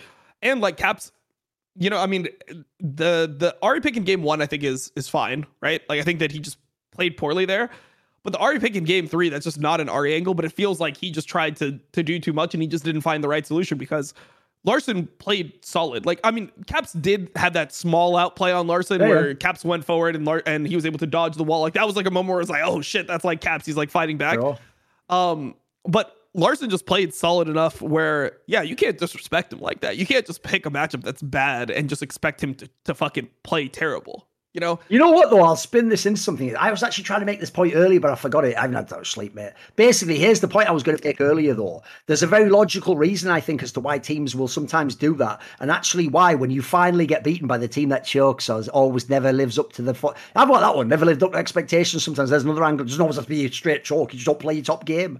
One of the reasons why, also, I think sometimes when they start to win, the other teams can even just fold immediately when you start to win, is because actually, over enough time, if you know they're always the chokers, and if your team, by the way, if your people are Jankos and Caps, like we are the clutch players, that becomes a factor that you just assume will be a fact in every game. You always think, well, I'm going to get a chance to get back in this game. They're going to give me an int at one point in time. You know what? Doesn't matter what we pick. Like, pick your strongest champion. We'll beat them anyway. Like, basically, actually makes you take them for granted. Like, the joke is, same thing with Larson, to be fair, right? If he carried these finals from mid, which is...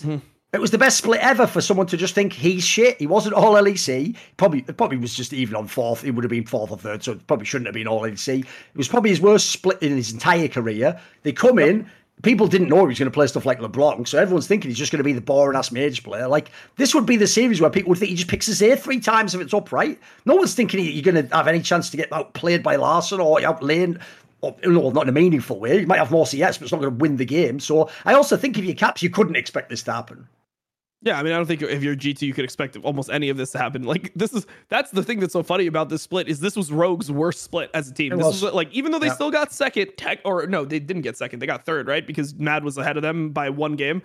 They ended up getting the second seed because of the fact that the whole LEC playoffs is completely fucked in this like disgusting championship system. Just makes it, it just makes it like so hard to actually get hyped for, world seeds and things that should be naturally hyped. Anyways, that's neither here nor there. We'll just stay on the topic.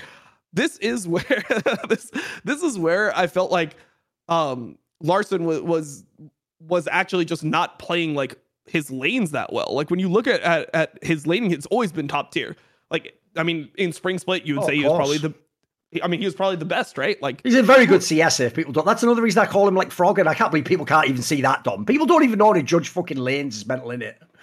Yeah, no. One thing you can't say he's a bad laner. I know exactly. Fucking mega laner now. The thing that's crazy is that I feel like Larson just hates this narrative so much, and like it just feels like he's trying to like. He just always tries to deflect. He's like, no, but mages are just good. It's like, well, I mean, right here, mages are not like when you watch like the best fucking teams in the world play. What is Chovy playing? Like, sure, they do play Azir, but they play a ton of fucking Ahri. They play a ton of fucking Ahri. They play like, and his Ahri game wasn't bad, but there's clearly a difference between him playing Victor and Orianna and Azir and him playing Ahri, Sylas, Akali. Even though his LeBlanc was fine, it's like, it's not the same level. So he just hates this comparison. I've heard you bring it up in interviews. I've heard him like defend this a bunch of times. There's no shame in that fucking game. There's no shame in the mage playing game. Like, just play what you're good at. Like, if you're good at something, you're good at something. Like that.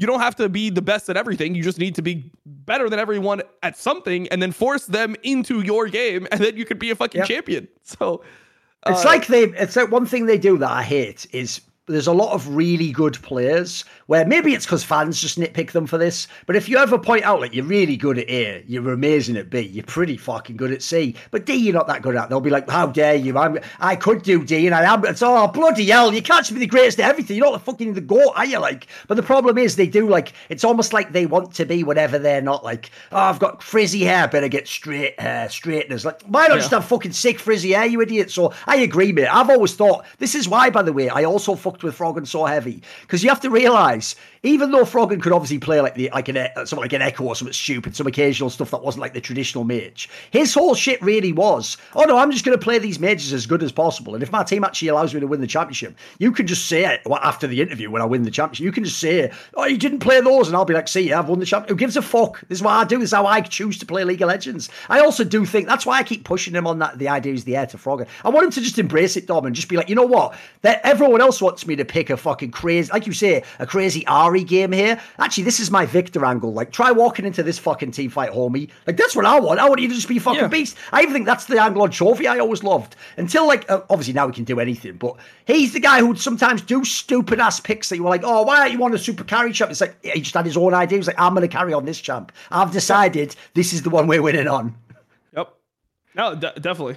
Definitely. I'm with you there 100%. I think you should just do what you are good at. Like, even if what you're good at is not optimal, like, what does optimal even mean? Like, it's so weird how people talk about League of Legends these days, where it's like, there's just like an optimal way to play as if all players are. Oh, you know, they don't watch the LPL. That's how you know they don't watch LPL, because you know this.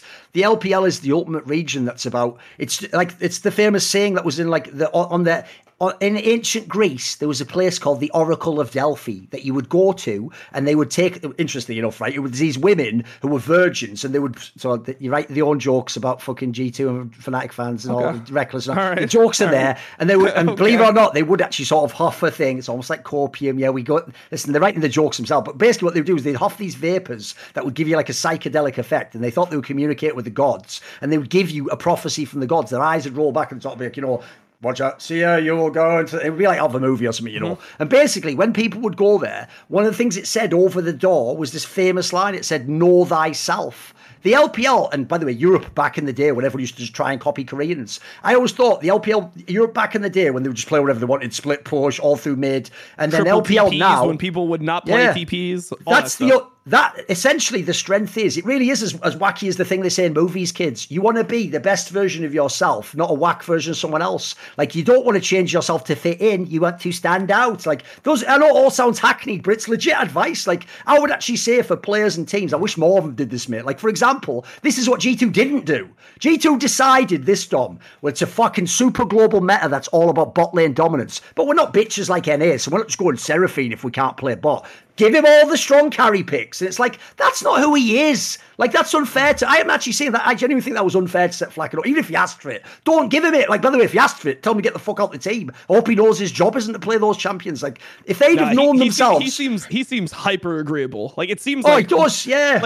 Like Flakked has, like, you know, like the like fake ego and stuff on like Twitter and stuff. He's only memeing there, I know. He seems very genuine, where he's like, I will do whatever it takes to win. He seems literally like a zero ego player, which is what I like about him. That's why I think he does so well within the team. That's literally why they got Flakked in the team, because he wasn't reckless. Because they were like, we don't want to have to deal with all this shit and play around fucking bot lane. We want to play with the player who will just do whatever it takes to win. And Flakked has that mentality, which is the correct mentality. That's the best part about him as a player.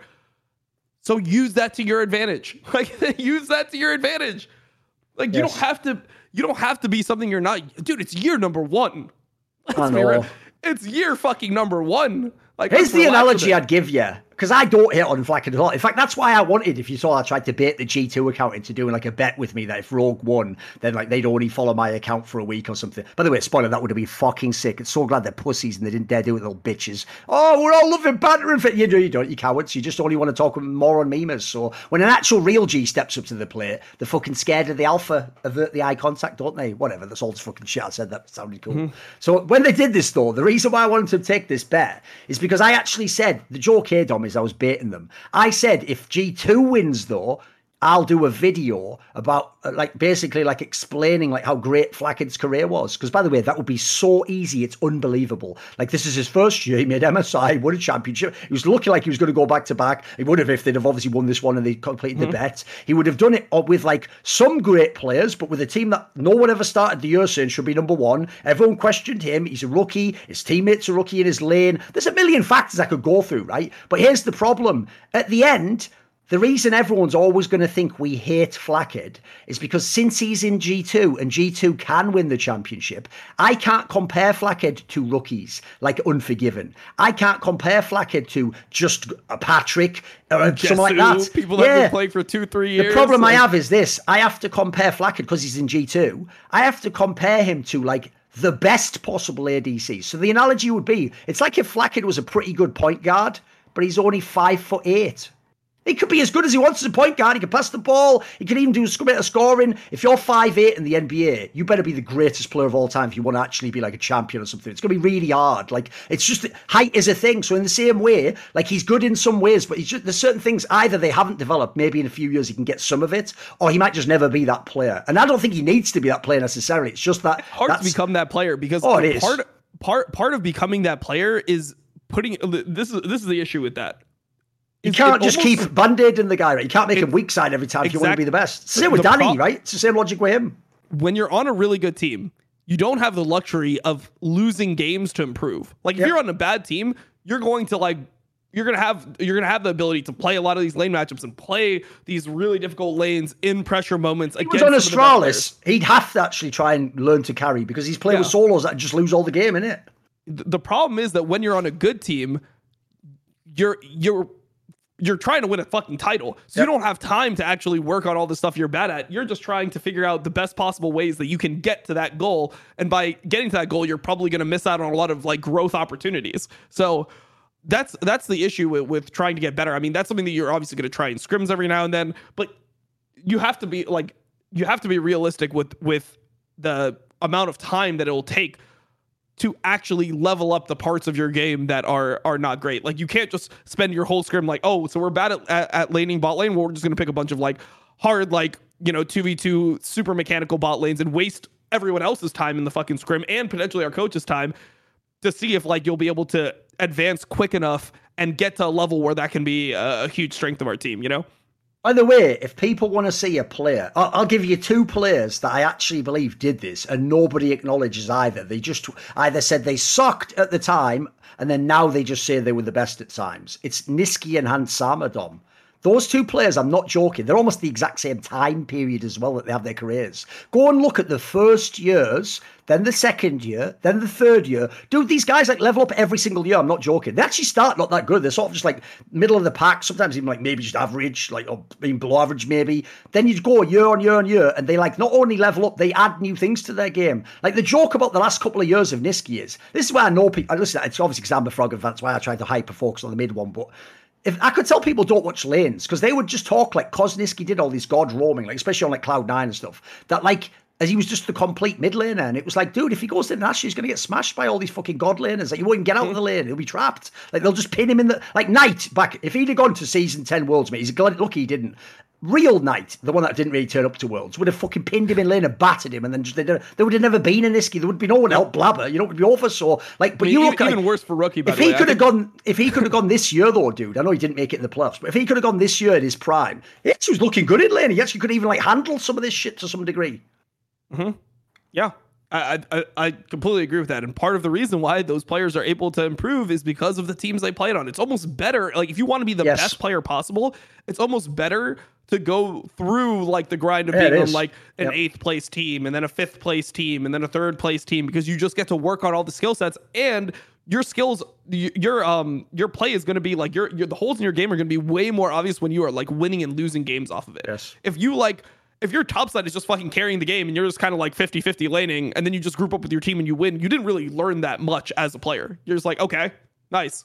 But this is why a lot of players are they overrate themselves and they go from good team to bad team. And this is something that I had to do in my career. I felt this myself because when I played with Season 2 Dig, I slotted into one of the best NA teams, and we won the Curse Invitational. We went to fucking IEM Hanover, and we had all these experiences where I'm competing against some of the best players and I'm able to do fine against some of the best players. So in my opinion, I'm like, oh shit, like I must be really good. And then when I got banned and I joined Curse and I was on a fucking bad team, it's like, holy shit, look at what all my teammates were covering. It just made me respect my old teammates so much more. I'm like, damn, like Cutie was actually super fucking smart. Yes. Like your teammates that are really good are going to protect you from yourselves. You don't know how fucking many dumb ideas you have until you actually have to play out your dumb ideas. And you're like, oh shit. So now if I make a mistake, we straight up lose because we are losing lanes. Like if we are losing lanes and I make a mistake, we're fucked. So it completely like helps you just advance as a player going through those phases. So yeah, I even think it applies, by the way, to truly great players. Like, I'll give you an example. If anyone actually watches my shows and they don't just like listen to the jokes and listen to the real things I say, look at Yangos. They're actually a pretty good one. But I would say the best example for me is Reckless, because all my critiques of Reckless, by the way, are basically the first 3 years. After that, it's things about his personality, or maybe people overrate if he was like the solo carry. But I actually always thought the best thing that ever happened to Reckless was when he lost Expec here, and he lost all those guys that were the solos. And you know that season 6 and 7 he had, where season 6 was whack as fuck. And it was where he had to play like fucking Kennen. And then eventually he started like hard carrying games. He had to just be like, you know what, actually I have to be forgiven. I'm basically on a forgiven team. It's not that great a lineup. Like, I've got to smash motherfuckers. And he actually built that into his game. And for the next couple of years, until he got like basically Caps got really good, he would sometimes the team would have to just go, it's all going to shit. The band-aid is play through Reckless. Well, remember, my critique of him was that he was the Flakked at times, a really amazing one, by the way. He's obviously more skilled than Flakked. But he would sometimes be the Flakked because he had the solo laners and he had the team fighters and he had, essentially, he could just be like the guy who cleaned up. So I think there's even another example. I think if he didn't go through those hard times, maybe he just always stays as a player where you have to just stash the whole team or he has no chance. Who knows? Yep, definitely. Yeah, I mean, it's so that's in a way it's almost beneficial for you to have the delayed success, you know, the delayed gratification, because it allows you to be more reflective of your own gameplay. It's very hard for players to like grow while they're like winning on a good team, because you just get like the dopamine from fucking winning. Like you won, so you don't want to feel like, oh, I won, but this guy was actually better than me. So most of the time when you win, you just try to like, you just do like the mental thing, just the defense mechanisms where you're like, oh, well, maybe that guy's better in lane, but I'm better at this stuff. But it's like, I mean, I'm better outside of lane. I'm a better team fighter or things like that. It's like, well, maybe like your teammates are setting you up so that you can team fight really well. When everything is on you and you have to be the one that calls out, hey, I need this guy marked from this flank. Like, you need to bait this ability, shield me when this happens. Like, you got to Mikhail's this. I'm going to cleanse the deck. Like, when you start having to do everything yourself, completely different skill set, completely different game. I mean, put it this way, to draw a quick analogy to Counter-Strike, if people don't know, one of the really weird things about Counter-Strike is, aside from Astralis, there are no dynasties, Dom, that span multiple years. Like, I mean, there was Nip at the beginning of the year. There was 2 teams ever that did it. And that sounds weird, because you have to remember, in CS, early on, we used to have 3 majors a year, but then eventually it became like 2 majors a year, a long time. And yet the most, any majors, any one squad, like core run, was 4. But we've had like, I think we've had like 18 now or something. You'd think no one's won like 5 or something. And the reason why is exactly what you're talking about, is when people get a really good lineup together and it becomes the best, and especially in the first couple of years of their career, they win everything.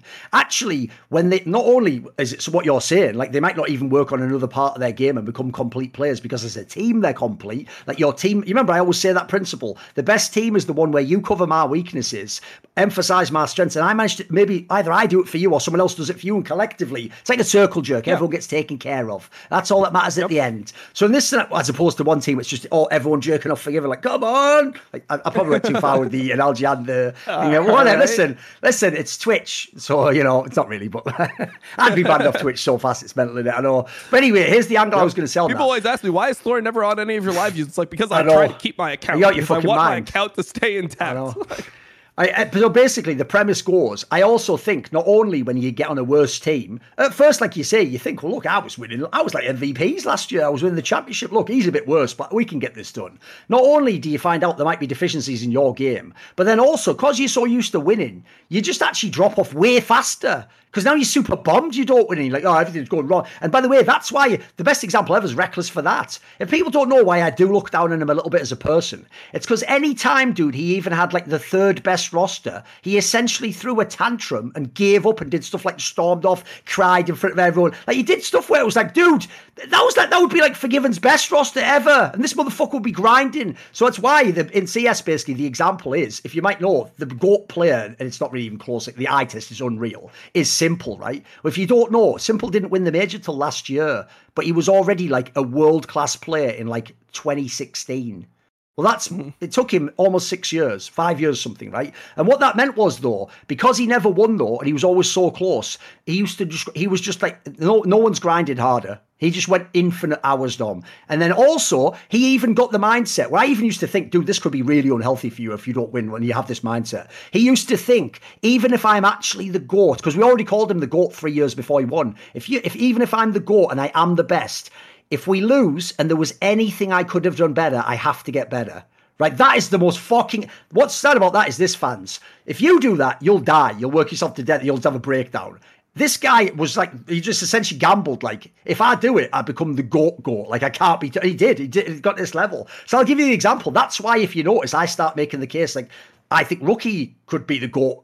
Because I think actually the fact he didn't win much, dude, I think meant he kept at an insane level every year. Whereas actually, if you look at Faker's career, without making it a big digression, Faker's had a number of, like many of his last championships, he wasn't even close to the best player, or he could be like the third best mid in the league, never mind the world, but he could win still. Now it was about, oh, you know what, it's kind of like I can freewheel a bit, I can do this here, I could help you win. Like, Rookie can't do that. Rookie, every single year of his career has to be like, I have to be basically the best mid in this series, and even then I might lose. Like, it's why it's a very rare person can go through what they did. But I agree with you, it forges you at the end. By the way, it's like the fucking ultimate weapon. You can't be beaten then, you know. Yep. I mean, it's perfect. I mean, that's part of the reason why I think that Bjergsen is the GOAT of NA. So we can lead into that, is because of, like, even though he was winning, just the mentality difference between him and Doublelift was so severe. The fact that he kept on pushing himself and he wasn't complacent is just made him a next jet. The problem is we can't do that right now. I have to do a call for like half an hour. But that's a tease for the episode. Okay, whatever. We'll put that tease in. You can say it's not a forthcoming episode, and we'll release it afterwards. But yeah, there'll be one about Bjergsen being the GOAT or whatever. You'll actually find it'll be very interesting. It'll be more to discussion and exploration. So obviously that's going to be the end of the Best Damn League show, because it's the end of the split. Thanks to everyone who came on, who were guests, of course. We'll try again next year to do this and run it back and all the rest of it. Can't believe Rogue actually did win at the end. It is actually mental. I know it still doesn't really feel real. It feels like I'm like on a really long LSD trip, and I'm gonna come out of it like, fuck, that was really crazy, dude. Rogue was like smurfing on G2 and like, I mean, this is what people don't understand. The reality that happens is not always the most likely reality. No. Dude, that's my number one. This is my number one pet peeve, because basically it's another CSGO example. The most famous example in CSGO of this is when Cloud9 won the major. If you don't know, Cloud9 wouldn't be on anyone's top 20 list of all time. But the team they beat, FaZe Clan, is on everyone's top 20, and even might be in some people's top 10, but they didn't win that major. Because that's one of those ones, basically. And by the way, if you know the story, FaZe Clan beat them every tournament before, every tournament afterwards, and they almost won this. They were at championship point. So basically, what fans never understood was this, Dom. I acknowledge that Cloud9 won, but I'm saying if they had a 1 in 10 chance, that still means it 1 in 10 times it happens. And if it happens, you can't then go, must have been a 90% chance. It doesn't work that way. So I agree. That's the setup to your point. It's basically what you're saying, right? Yeah, no, I mean, I think that this Rogue win was probably the least likely of all the Rogue championships. Yeah. I think they had a better chance going into the spring finals, considering like their form compared to the rest of the league, their advantages compared to the rest of the league. Absolutely. I think even spring 2021 maybe was probably better over Mad. They were in winning position there even. Yeah, exactly. I think that's what makes this like so unexpected. And people are like, oh, well, they proved everyone wrong, so everyone must have just had like a horrible read. It's like, or Rogue like overperformed at a really crucial time. Like, look, this is the thing that I already know the comments are going to say. They're going to be like, Dom is not giving them credit for winning. It's like, no, that's not it at all. I'm just saying that there's a difference between performing under pressure and overcoming choking. Like, I'm just saying that there's a distinction between how you go into it and you know, where the other team is in relation to you and what your advantages are as a team. I think that this is actually like really fucking good for the LEC because it makes it less boring. Like now you're like, oh, well, you know, Rogue did win that one time. So now if we go into like a final next split, even if G2 looks like the favorite, it could be the same. It's like, G2 was the favorite last time. It just makes it way more hype. So I think that it's good to get more championships, more champions within your region, because then you'll have like Larson, who had his championship run now, and then you have Humanoid, and then you have like, you know, Nisku has a 1 in Europe yet, but 1 in NA, and then you have obviously like Perks, who's one of the GOATs, Caps as one of the GOATs. You just have like a much more interesting storyline now. There you go then. So obviously there'll be way more hype with Rogue G2 next split. You had a player like Malrang who was a beast jungler. I'm a hype beast, so producer, kick it.